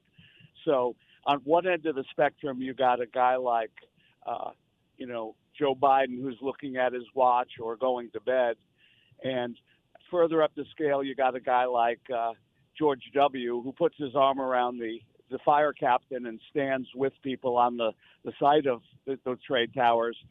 But I don't think we have anybody that's demonstrating the kind of leadership that the textbooks say is hypothetically great leadership, which is basically not only capitalizing on the opportunities for your people, but preventing and protecting them from the unthinkable. And so, the fact that Homeland Security is not created until after the FBI and the CIA don't work together on 9/11, or the fact that the levees in New Orleans are not built till after Hurricane Katrina, is an example of we're not having the kind of leadership that we need. In the case of 9/11, I often talk about the fact that what were the security directors of American Airlines doing? Why wasn't there more security on the cockpit doors? Why had they not trained, the airline, attendants, the flight attendants to have a let's roll plan? If you know you're being hijacked, why hadn't they thought about, the way we can just storm the cockpit and crash the plane where we're only hurting the people on the plane as opposed to 2,000 others. So it's easy to do the job after the fact, but I'm looking for leaders who can anticipate the unthinkable and put plans in place to mitigate it as much as possible. So I'm with you. I don't think it's a conspiracy, except it's just a lack of the kind of leadership that we're probably needing in the world right now. Thanks, Ken. Thank you, Joe. Appreciate that. Dr. Bolt, and what he's talking about is compedency. Oh, for sure. I mean, just a degree of competency. I mean, in the private sector, and this is not an insult to bureaucrats at all. But I understand that there's a difference in the two worlds. But if you're incompetent, irresponsible, inattentive, just bad at your job in the private sector, I mean, it finds you out. I mean, you fail in business. I mean, here's a good question. Why were some people allowed to get on a plane with box cutters? No. Well, I mean, who thought about that? Okay. Why does an airplane pilot's cabin have a plastic door? Yeah. Or a curtain? I mean, if you're a competent guy and you're in the business of air transportation, you kind of got to think, hey, it wouldn't be a good idea to let someone on a plane with box cutters and this pilot's cabin be secured by a plastic door. So now we've got this very secure way that pilots are in the cabins, and you can't take box cutters on planes. I mean, there's a legitimacy to what Joe's talking about. We're real good at overreacting after the fact. Yeah. And hindsight's 20/20. Yeah. I mean, it was just a colossal failure. We got caught with our pants down, and we sort of, in the 70s, the 80s, this was kind of hijacking was sort of a cottage industry. It sort of went by the wayside, and we kind of were lax. We let our guard down, and we sadly got beat, and a lot of innocent people had to pay a terrible, terrible price for that. But Dr. Bolt, the game changer to me, and I want to be careful here, the game changer to me is Allah. I mean, if you ascribe to the notion that by flying this plane into this building and killing all of these people, gain you greater favor with God. Yeah. I mean, the infidels and Allah. And I mean, to me, I've always wondered, okay, as a business guy, I think I understand how to keep people with box cutters out of cabins of airplanes. I mean, I'd build heavier doors. I'd probably have Easy remedy. Yeah, right. some sort of guard on. But in all honesty, the game changer to me is when that person in that plane could care less about whether they die or not. Yeah. I mean, if they're on a suicide mission, I've always felt, okay, if Bolt's going to hijack this plane, but Bolt wants to leave with a suitcase of money, that's one thing. If Bolt wants to hijack this plane and could care less whether he burns to smithereens and actually believes by the brainwashing of fanatical Islam that he's going to be rewarded by vaporizing himself and these other people in a plane, that's tough to combat. I mean, I don't know how you do that. How do you do that? I mean, I don't know how you stop someone who is not considering their own fate or well-being. Well, during the Civil War, Abraham Lincoln had a desk drawer full of assassination threats, and his advisors, cabinet members, told him, you got to be very careful. You can't go out alone. And Lincoln said, if somebody wants to get me, they're going to get me. There's 1,000 ways of getting a guy. I'm not going to let this dictate and ruin my life. And there's simply nothing I can do. If somebody is that committed, so upset, there's no way we can stop them. And so, yes, it is. If somebody, I don't know how you combat that. If somebody is willing to take their own life to make that statement, it's a powerful enemy to combat, unfortunately. And it changed the world. I mean, we live in a post 9/11 world, right. No question about it. Let's go to the phone. Jim and Sumter, listening to WDXY. Good morning, Jim. You're on the air. Hey guys, Morning. Ken, I'm 90% there with you that I don't want to believe. And did you say 90 or 99? I'm vacillating between the two. Fair enough. Somewhere between 90 and 99. Right. Okay. But at the same time, what I see is a recurring history of small groups of government individuals who greatly benefit from war. And when you say you don't believe the government could be involved in that, I think that that's kind of twisting the narrative, because government is such a high-level descriptor of so many different individuals and agencies. But would you say that it's possible that a small group of, let's say, CIA agents who have a long history of interjecting themselves in geopolitical politics and overthrowing Iraqi democratically elected presidents and giving us the Ayatollah Khomeini, that have ties to Saudi Arabia and allowed, Osama bin Laden to flight back from Florida, as far as I know, that the joint surveillance system, all of the FAA long-range tracking radars just happened to be turned off that day. When you consider the amount of coincidences, you have to consider that something's amok. And that's really the distrust of the American people and the conspiracies that flow from this. Okay, let me ask you that. I mean, that's a logical argument to make. And yes, I mean, if I'm going to consider that would be the road I go down, the intelligence community, not the government in general, but certain fiefdoms within the intelligence community that may or may not have been motivated by the public's best interest or not. But what do we do if that's the case? I mean, if America's the greatest experience or the greatest experiment of man governing man in the history of our world, and it's reduced to that, where do we go? I mean, where do we go from there? I mean, if you're a reasonable guy, I consider myself reasonable. Bolt's reasonable, but we'll allow that to be put on the table as an option alternative. What does it say about America? And I am talking in generalities. I mean, you're right. America's 330 million people doing their thing, living their lives. A lot of different opinions, a lot of different perspectives, a lot of different priorities.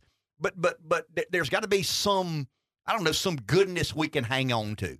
And if I believe that is worth putting on the table, I don't know that I can continue to believe at its core America's good. That America at its core is good, despite evil actors infiltrating organizations and using the leverage of the tools that are given to that organization to do harm.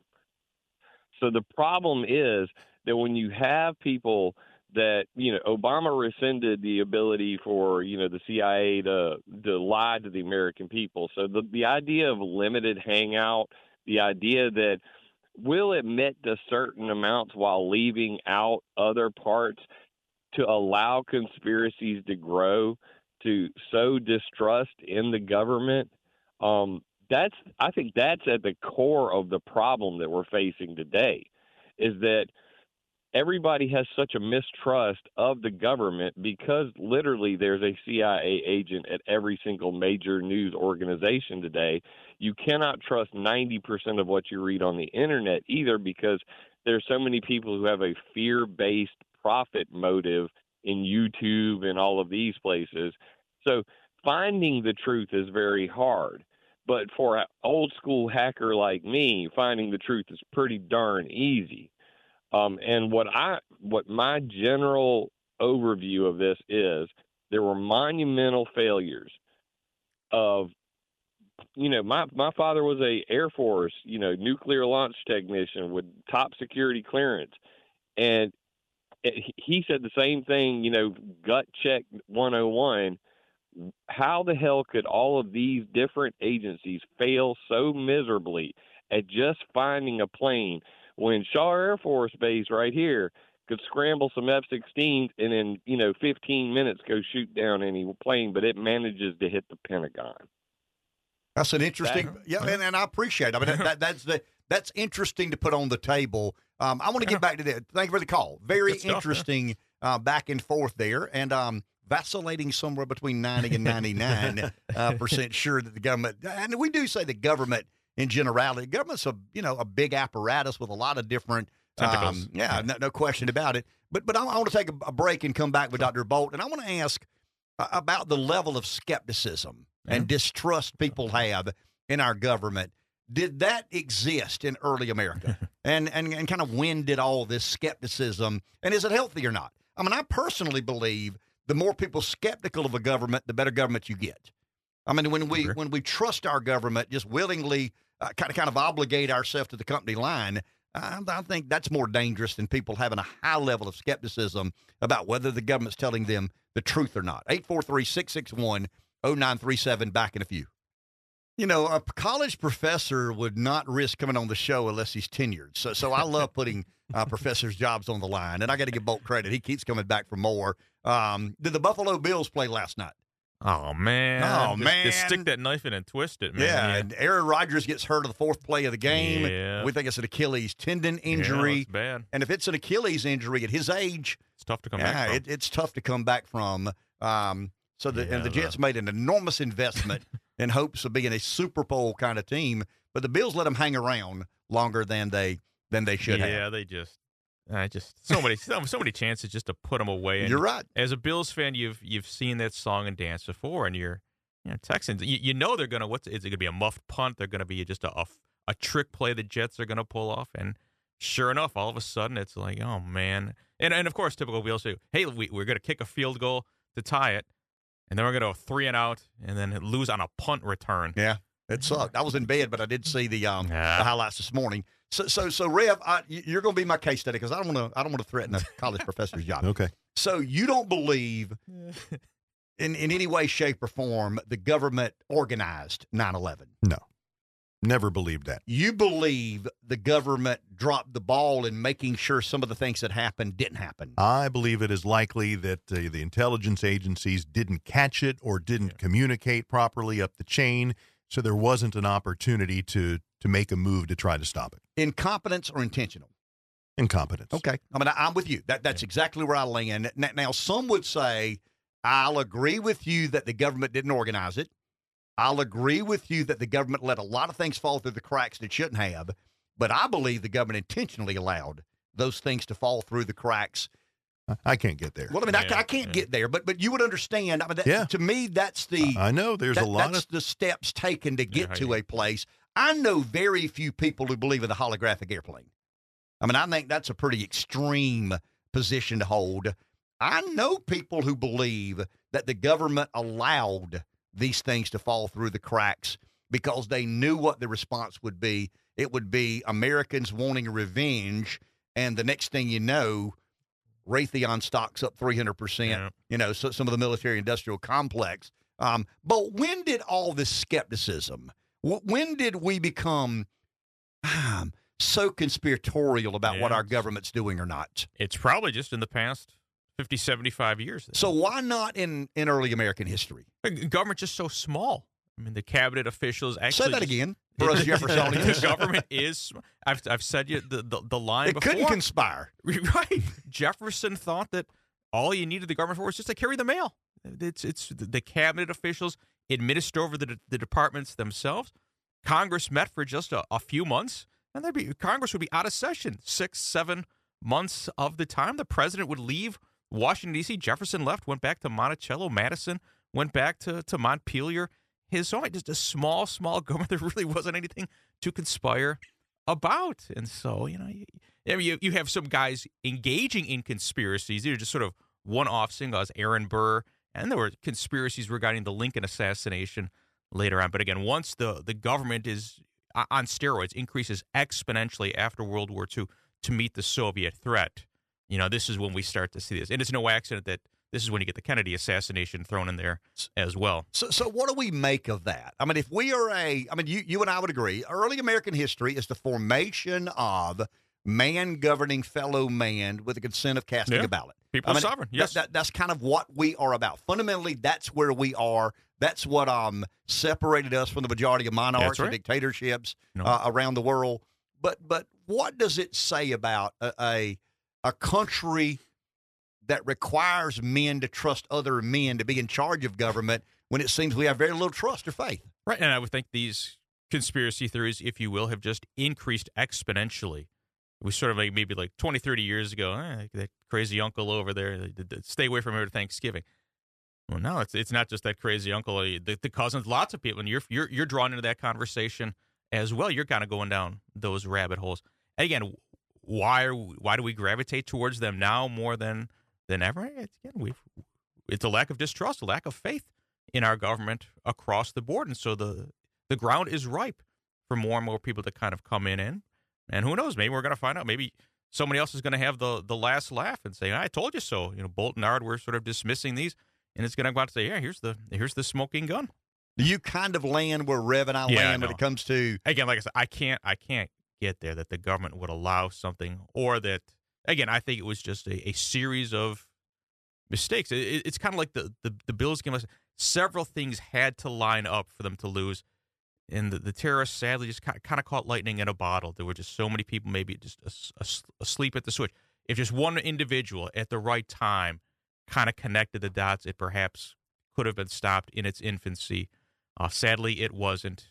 And again, as you know before, certainly the Patriot Act is the the crowning result of 9/11. And that just certainly opened up a whole new can of worms. What would the debate been like?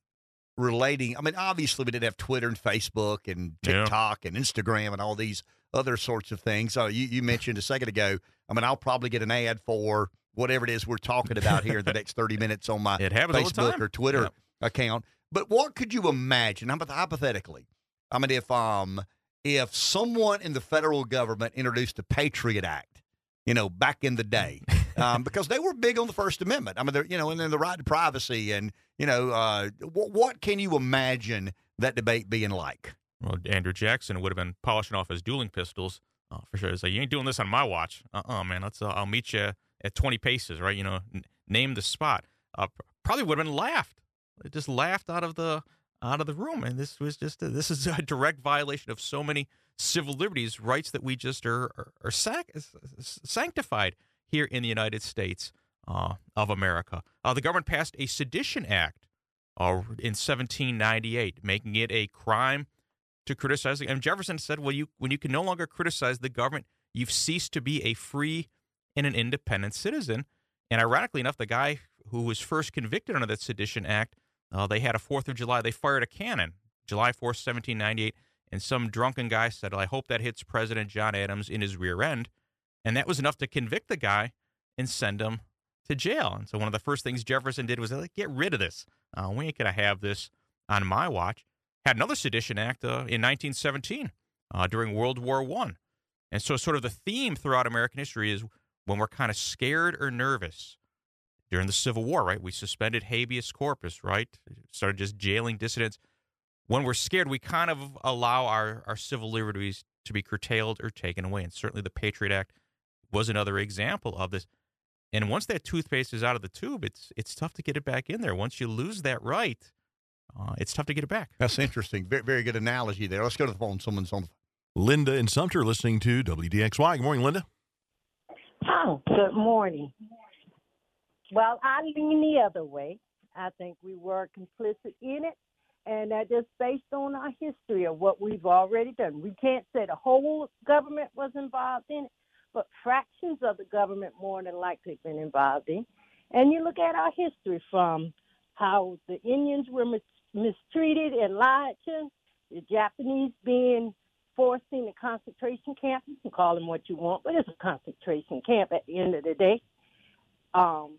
Black folks in the 40 Mules mysteriously got taken away. So, yeah, not all of our government, but certainly part of our government was involved in it.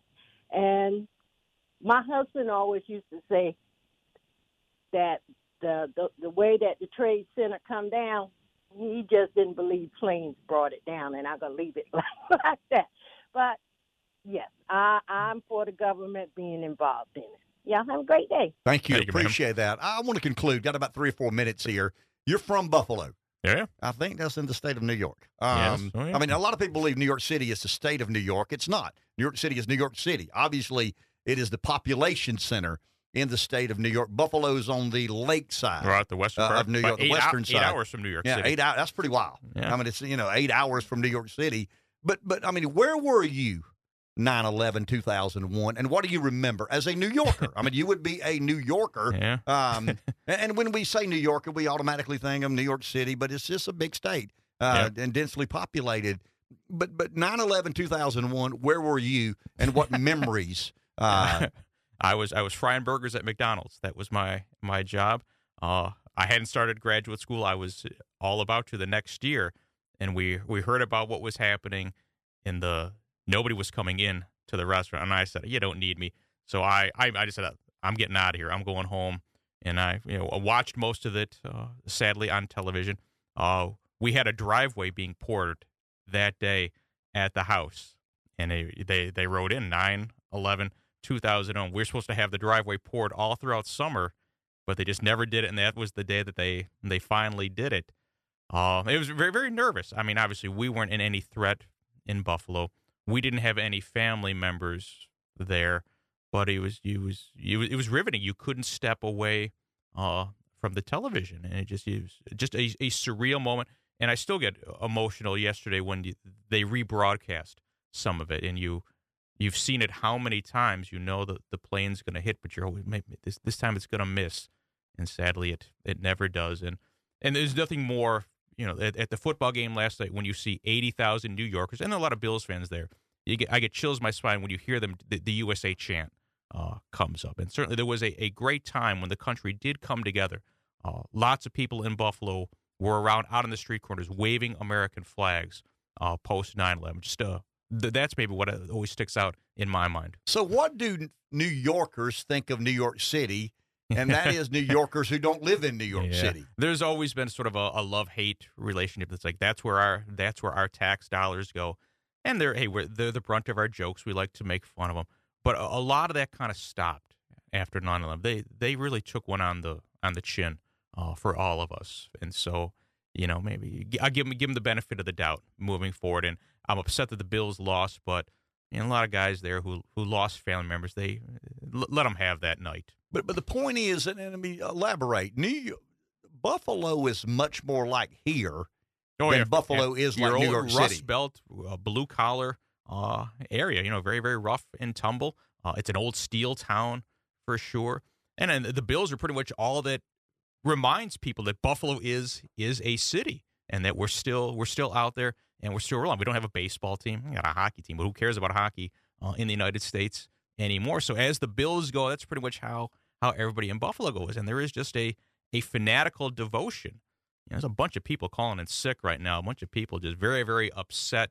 A lot of people probably contemplating self-immolating at the 50-yard line of the Bills stadium. So we live and die by the Bills. It's tough, man. Good deal. Good to see you. Hey, thanks, man. Good luck to the joining Gamecocks us. this weekend. Yeah, good luck to the Gamecocks this weekend and next weekend, but not so much the following weekend. We still got a trip to Knoxville. Yeah. And Tennessee has payback on their mind. That date's been circled for a year. I can imagine. We'll take a break. We'll be back in just a few moments. 843-661-0937. Spent a good bit of the morning rehashing 9/11, where the nation was September 10, 2001, where it is today, September 12, 2023. I mean, I've been conditioned to believe I grew up in a post-Second World War world. I buy into that. I ascribe to that. But a lot of my life since 9/11 has been a post-9/11 world. Patriot Act, Homeland Security, military interventions. I mean, Middle East. It's been kind of in the same vein, but more specific to one region of the world and what our commitments or interests are in that particular region of the world. One of the issues we pay close attention to, and we'll be having a great debate in America in 2024 about the legitimacy of the 2020 presidential election or not. I mean, I've said it as a Republican, I would much rather see Trump, if he's the inevitable nominee. I'd much rather see him talking about inflation, some of the other problems facing American families today. But he's going to be forced to talk about the 2020 election because of the indictment, the pending trials. I hope he does a better job this time than he did last time. But there are some experts out there that believe the states need to pony up. They need to spend more in making sure the 2024 elections are secure, Republicans and Democrats. Technology and data security expert, the founder of Dark Box Security Systems, Andrew Sternke, is with us. Andrew, good morning. How are you? Good morning. Thanks for having me. So are we insinuating that state and local governments aren't investing enough to secure or make sure the elections are secure? I mean, a lot of states are spending money, but, unfortunately, in the area of cybersecurity, you're always having to spend more and more money. Attacks are always evolving, and that's the problem. And the other issue, too, is that, a lot of these elections, especially here at the national level, they're all run at the county level.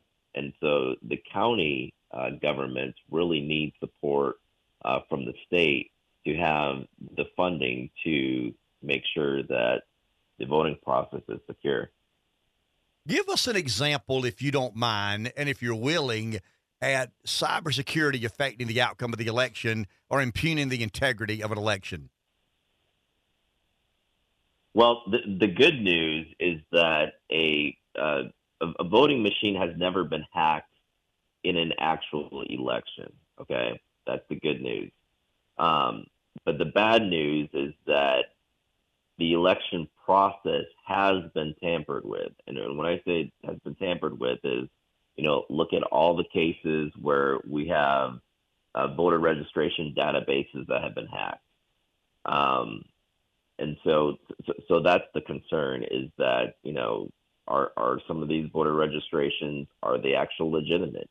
And so these are the kind of things that, we need to take a hard look at and really come to a fundamental standard across the whole nation. And, that starts at the federal level and then trickles down through the state and local. Is there a price tag? I mean, there are estimates out there. I mean, I've read that, the presidential election costs somewhere in the neighborhood of $2 billion to conduct statewide, locally, as you said, local election commissions are in charge. But do we have any idea how much more we need to invest in making sure that our public have faith in the election process? I mean, honestly, probably the safe number is just to basically double it. Because, we like to think about, that dark hooded hacker trying to hack into the voting machines. that's really not the issue, because there's three specific areas that we need to focus on: is the voter registration process, the voting process itself, and the voter for hacks. And so within the actual voting process is we need to make sure that there's physical security for those actual voting machines. Because a lot of these voting machines, the good thing is they're not part of a network, so you can't remote into it. However, if there is an individual with criminal intent who goes in and actually physically tampers with that voting machine, that can actually have an outcome on an election process. Is it fair? I mean, it's not a criticism. My concern is how few of us really understand the technology associated with securing data and elections as a result of. Have we dehumanized this to the point that only a few people, such as yourself, understand what it takes and how to get to a more integrity-filled election? Yes, and you hit it right on the head. Is that unfortunately a lot of people just don't understand the concepts behind cybersecurity, and so that's part of the process is to educate the public as a whole, and then also to educate the staffers who are working these various election offices. Is that they're going to be attacked with phishing, social engineering tactics, and whatnot. And so, education is extremely important. But at the county level, what really needs to happen is there needs to be a huge push of transparency of their local process to the voters to instill that faith, but then also to make sure that there is accountability for what is happening. And Andrew, part of the story, last question, part of the story is, and I read a lot because I do 20 hours of conservative radio, and I'd like to know somewhat of what I'm talking about. But a lot of this is, I read these stories. This company is owned by a former Republican operative. This security company is owned by a former Democrat operative. Data is data is data. Security is security is security. But once you enter the political realm, it becomes partisan almost by necessity. It's probably unfair to your industry, but how do we clear that hurdle? How do you convince the American public that it's not a Democrat data gathering or a Republican security system? Right. And it goes back to transparency. If all these various companies, local officials are running the voting process, the companies that have the voting machines, as long as they're being transparent with everything, that in itself will provide that accountability for the voters and the trust. Is it fair to say that if we don't make this investment, there will be more questions about the integrity of the election? Oh, there won't just be more questions. Like, we will have actual hacks, and that's the concern. Because if it happens in one county, somewhere in the U.S., then, unfortunately, that will then be exploited not just by political parties on either side of the aisle, but by state actors of using that to, sow mistrust in our whole election process, which would just be an extreme danger to our democracy. Well explained. Andrew, thank you for your time, sir. Great. Thanks for having me. So is the takeaway, Josh, Rev, is the takeaway to make elections more humanistic? As technology, something as sacred as the casting of a ballot, as personal as the casting of a ballot.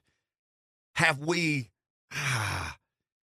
farmed that out to technology and security companies at the expense of the trustworthiness? You and I talked, we were in a meeting yesterday, Rev, and we talked about young people not having, the skill required to interact with other human beings. We're talking about the internet, and, I remember being concerned about my daughter when she would go in her room and stay in her room, and I'm like, she needs to be interacting with other people. Well, she is. Yeah, but it's on Facebook and Instagram and TikTok and Twitter, and I'd rather her be, kind of in the most real and humanistic way imaginable. Have we done that to elections? I mean, are we trusting machines and computers? And he just said, we know there will be hacks. Now, he contradicted himself a bit.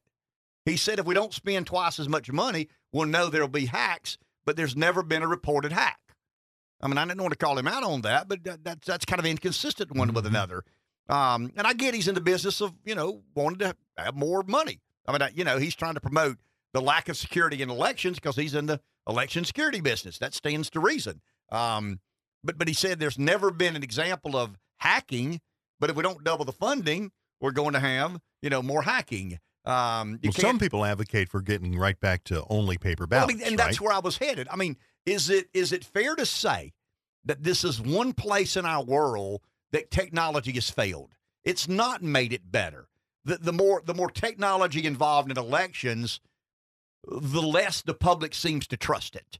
And I think the reason the public doesn't trust it is we don't fully understand. I mean, these dark, shadowy machines. You do understand that people can hack and control and make computers do things. We've all been victims of some hack in all of our lives. I get a message from the bank saying, "Is this a valid purchase or not?" And I'm going like, "No, I'm not at Walmart in California, Stockton, California." No, and you decline it. Then you have to go through this rigmarole of, getting a new car, to getting your car reapproved and whatnot. So I would imagine everybody listening to my voice at some level has been involved in some hackery, so to speak. And I guess the point I'm making is, have we farmed out so much of our election to machines and not people sitting at a desk, handing you a paper ballot and saying, bring that right back to me? I think so. Now, yeah, I do too. I mean, I do. We've dehumanized the election process, and human beings are casting ballots, but we're trusting machines to make sure they're who they say they are. Have you ever felt that way? Once your precinct changed from the paper ballot and punching the hole in to the electronic, I mean, have you ever felt that way? You touch on the touch screen and you hit, okay, submit, and then it's gone. Did it count? Yeah, but see, did it make it where it was supposed to make it? But this goes to my nature, and this is why I have to be guarded about my perception and view and others. I am skeptical of nearly everything. I mean, I'm an equal opportunity offender. I mean, give me the opportunity to be skeptical, and I will. I mean, that's just my nature. I'm sorry. I mean, I wish I weren't like that. My wife says, how do you wake up every day questioning whether, it's just my nature. I don't know. I mean, I wish it weren't the case. It served me fairly well, but I wish I was more trustworthy.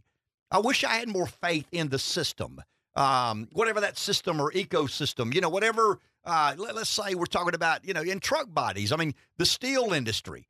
I mean, I was always skeptical of whether the steel industry was colluding. I always believed. I mean, my brother was like, well, here's the price. I said, of course that's the price. I mean, that's what they all decided the price. It's price. I mean, they price fix. How do you know that? I said, I don't know, man. My hunch is they're price fixing.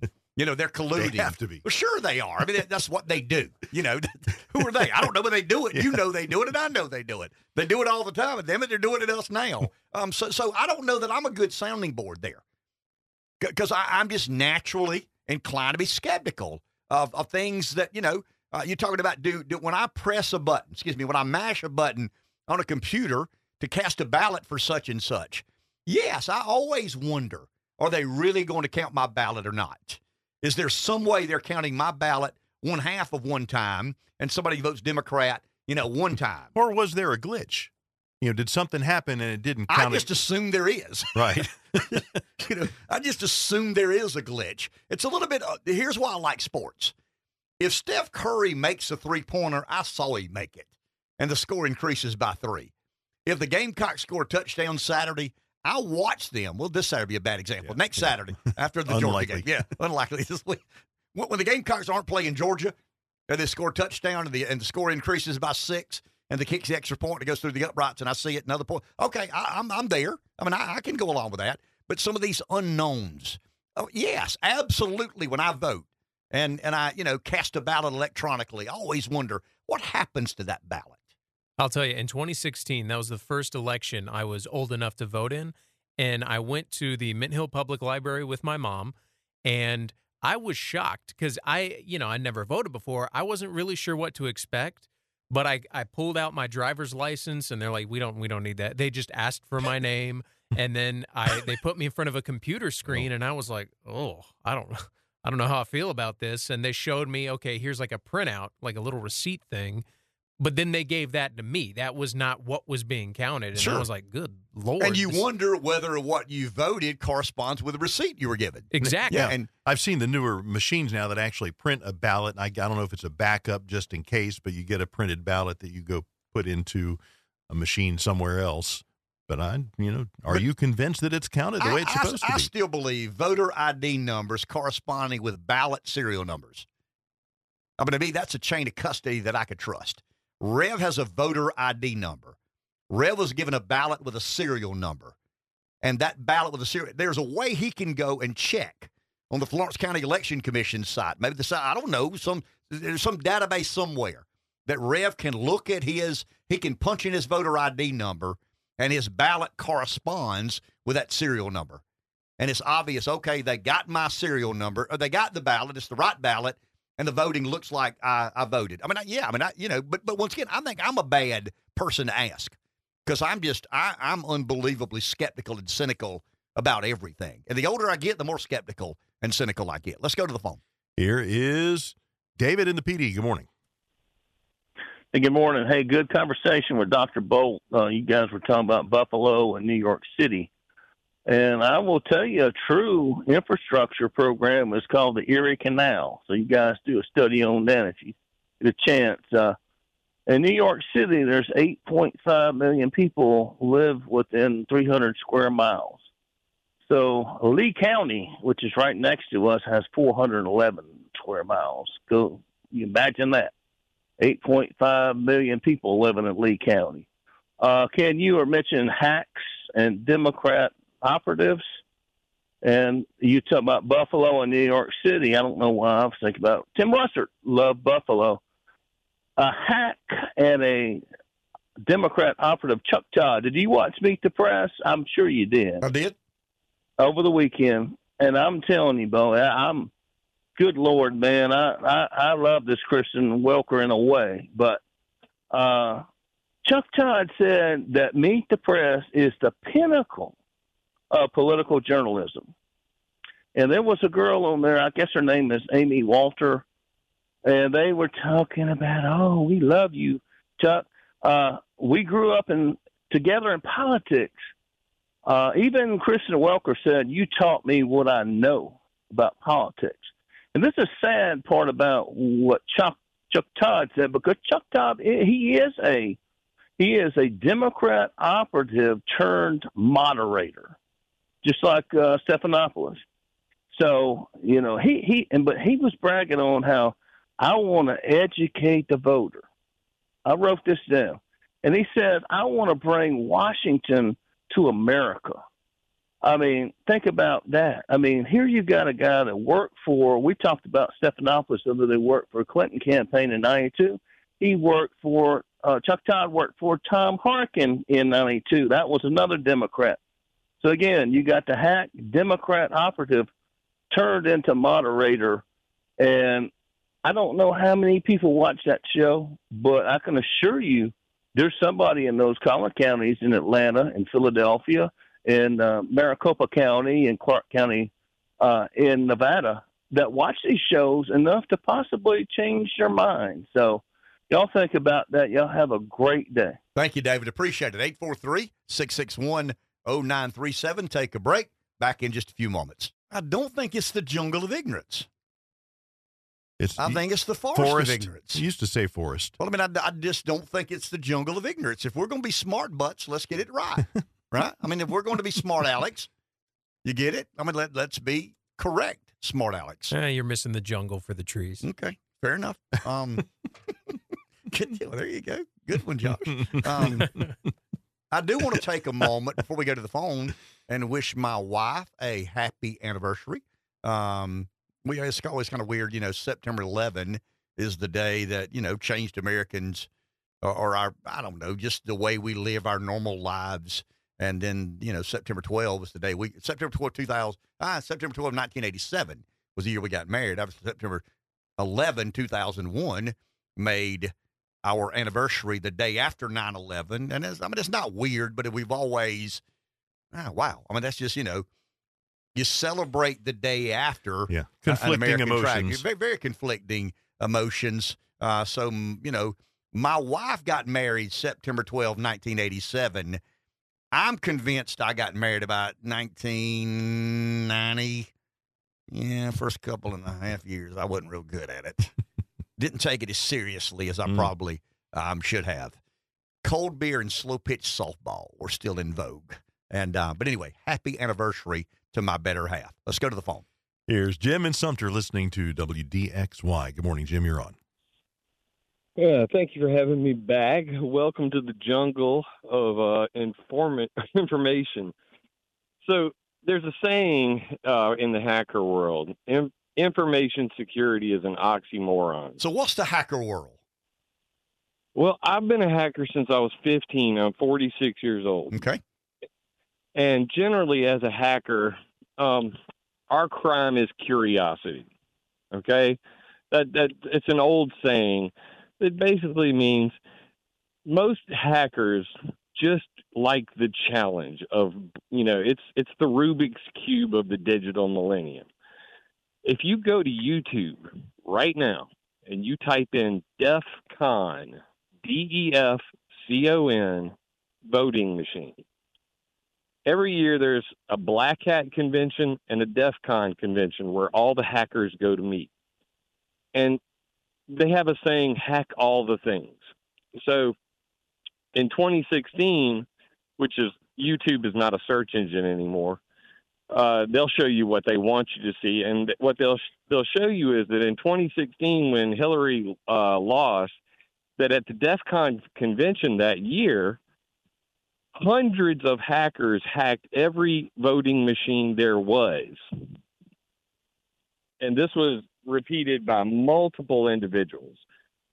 Now, they don't want to show you anything past there. In fact, YouTube deleted my playlist of over 300 videos of whistleblowers, local testimony in different, venues, states around the country, of people saying that our voting machines are vulnerable. The problem is, not only are the voting machines vulnerable, but they transmit their data through the internet to a central repository. That can be attacked with what's called a man-in-the-middle attack. Are you following? I am, as best I can. I mean, that world's a little bit unfamiliar with me, but I'm trying to keep up. So a man-in-the-middle attack, basically our entire internet works on what's called a handshake. It's called the TCP/IP stack. So I say hello to the computer. The computer on the other end says, hi, I'm here. I'm waiting. Send me some data.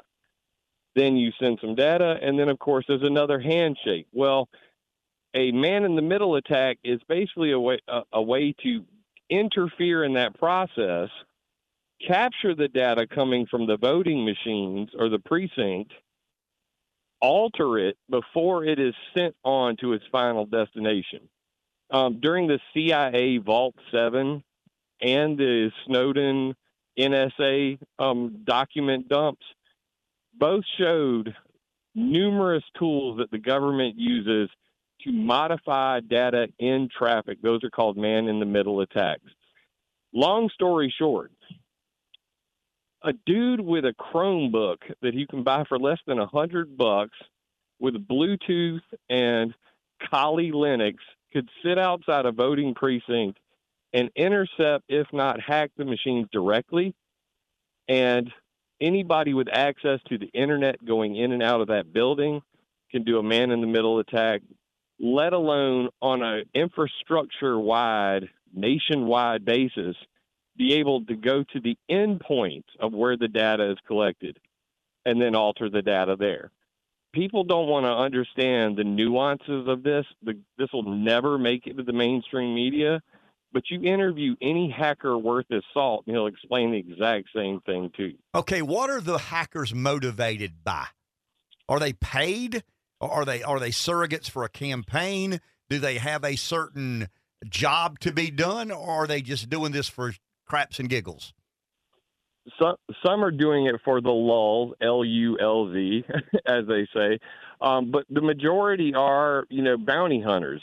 Google, Facebook, all of these major Silicon Valley companies, they pay bounty hunters to find what are called critical vulnerabilities, CVEs. This is the CISA is the Cyber Infrastructure Systems Agency.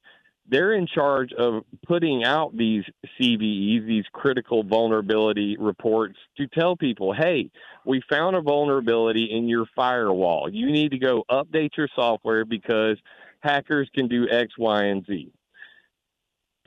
People, bounty hunters for, like, say, Facebook will pay them cash if they can find a way that their security team did not know about and show them how to fix it. The difference is there is no bounty hunter system for our voting network. There would be plenty of people who, giving the... So nobody in the election world or nobody in the voting machine world is paying bounty hunters to find vulnerabilities. Correct. If they were, then there would be CVEs issued. All of this would be trackable on the internet. You can go to the CISA website. It's CISA, and you can see what are called CVEs, and these are all of the different vulnerabilities they're published, hundreds of them a day, if not thousands. I've yet to see any that are on these specific voting machines, even though, like I said previously at the DEF CON convention, hundreds of different hackers were able to hack voting machines in less than 2 hours, just playing around, and they did it specifically that year. All those videos are there because Hillary lost. Now, I got a question for you now. So stick with me for a second. Sure.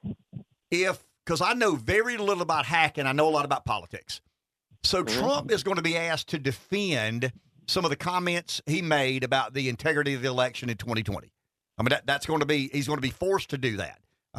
He's under indictment because of some of the things he said and some of the actions that were taken. So if Donald Trump said, you can't trust these voting machines, and here's why, what would someone like you do to aid and assist his argument that these voting machines aren't to be trusted? I mean, how could we make that publicly in the mainstream? The simplest argument you could make is, I got pulled over for a speeding ticket. And then you go in front of the judge and you say to the judge, I'd like to know when the last time that, highway patrolman's radar was calibrated. Because I believe it was wrong. My speedometer said one thing and his radar said another. When was the last time his was tested? Most people never think to ask this question. The same is true with these voting machines. There has been there's no governing body of, unelected bureaucrats who oversee these voting systems, let alone where the servers are, where the data's collected. Has there been any hacks on them? We know Hillary Clinton's email server was hacked. Nothing was done about it. Many major Fortune 500 companies get hacked regularly and wait 6 months to a year before telling anybody because it's going to affect their stock price. There is no reason to ever tell anybody that voting machines or the voting databases where the digital records were transferred, that there was any breach whatsoever, because if they did, quote, it would undermine faith in the system. So do you believe, and I'm asking you to speculate here now, unless you know, do you believe there have been candidates before that hire hackers to distort the outcome, manipulate the outcome of the election to their advantage? I think that the money trail would be obvious. I think that when you see, like right now, what I see as a trend is I'm getting hundreds of mailers and advertisements from these, political action committees that are saying, if you elect Trump as, for the primary, we will get 4 more years of Biden. Anybody but Trump, paid for by blah, blah, blah, blah, blah, blah. Now, people like that, these outside influential PACs, they're more likely to be the source of, or foreign governments for that matter. Consider that fact. When you consider how many people have an interest in who ends up getting elected, even at the local level, when you see all of these rogue DAs, there are so many different possible bad actors, none of which are investigated. That's my concern as someone who knows how easy it is. I can go to any government agency in South Carolina, sit in the parking lot, and break into their network in less than 30 seconds in most cases. Now, you tell me that a local municipality is able to protect something as important and fundamental to our democracy as voting machines and the integrity of our elections. So you're arguing? No, you're not arguing. You're saying that the voting machines are not. I mean, obviously, nothing's bulletproof. Am I right? I mean, there's. I mean, I've watched movies galore. I mean, is there a system that's impenetrable? There is no system that's impenetrable. In fact, a 16-year-old girl from Anonymous, the hacker collective, was able to break into the FBI's InfraGard servers in Georgia and basically dump all the information on the internet. HB Gary, Palantir, and Barricode defense contractors also hacked by anonymous hackers, info dumped online. China hacked our Office of Personnel Management, the OPM that has the Social Security numbers and addresses of every government official, whether they're clandestine operators or not. So if they can hack things like that, hacking stupid little voting machines, which have little to no security whatsoever, is laughable. But I want to make sure I understand this, and our audience understands. We don't live in that world. But okay, my understanding from what you've said, Google, Facebook, some of these iconic names in the digital sphere, they accept that they're not impenetrable, and they'd like to see you try. In other words, once you show them where their weak links are, you get rewarded. I mean, they're trying to be more bulletproof than they are. Everything I'm saying, anybody can go and validate but stick with me for a second. So so some of the most iconic brands in the world have admitted we're not bulletproof, but we're trying. We're trying to be better tomorrow than we were today. Is there any reason to believe the companies that make these election machines are doing things similar to what Google and some of these other enterprises are doing? The simple answer to that would be demand that they show you the receipts for where they hired a credible penetration tester to come in and actually attempt a hack. That's the most legitimate question, right? That's the most legitimate question. Show me that you have had a credible team of penetration testers that every 6 months to a year at a minimum, and most companies do it much more often than that. They go through and they test it every which way from Sunday to make sure there are no leaks whatsoever, and then they certify that ExpressVPN is penetration tested every 3 months. And then they email to all of their constituents, hey, we just got penetration tested again. We passed with flying colors. Our VPN is secure. And you have to do that constantly. That is so interesting. We got to take a break. I mean, but that's been an enlightening last 6 or 8 minutes. Very fascinating would be enlightening for me, fascinating for you. You probably know about. You would understand the technology far better than I. It's foreign to me. But what he basically says is the companies that operate in that sphere understand how important security is. And they make investments. They hire these rogue hackers. See if you can break into my system. And if they do break in, okay, where were the weak spots? Where were the weak links? That's a lingo I don't understand. That's a world I would not have a clue how to operate in. But are the voting machine manufacturers doing things similar to that? And show us the data. Show us the the receipts, so to speak, of when you did it, what you did, and what we learned. 843-661-0937. Take a break. Back in a few. 843-661-0937 is our number. We've kind of, I think we've steered ourselves in a direction that there's too much technology in elections. I mean, the sanctity and privacy of a vote is a fundamental to our democracy, our representative republic. I mean, we call ourselves a democracy. We're not. We're a kind of a representative of a republic. Josh is kind of I mean, you're on the record. You think we depend on technology too much. Yes. And I still go back to, why can't we have a voter ID number? We do. Correspond to a ballot with a serial number. I mean, to me, that's just, and once again, I'm very elementary when it comes to technology. I'll accept that. I mean, I don't understand the capacity or capability of technology. I mean, the hacker world, that's crazy nonsense to me. I mean, I understand it. I think it happens. And I applaud the companies that invest in, some of the most reputable companies on the planet that have a large digital presence. In other words, let's use Amazon. I mean, how many of us have not put our financial information on Amazon, a credit or debit card? I mean, nearly everybody listening to me has probably at some point in time ordered something online, whether it's Amazon or not. You allow that financial information, private financial information, to make its way into the digital ether with a belief that it's going to be protected. So I applaud a company. Let's say Amazon spends millions of dollars in testing their system. I mean, if Dave Baker is going to buy something from Amazon, I think one thing he wants to be certain of is nobody's getting their hands on his financial information except Amazon. So if Amazon is investing millions of dollars in hiring these, whiz kids, so to speak, to make sure, can you break into my system? Can you access Dave Baker's financial information or not? And if you can, how'd you do it?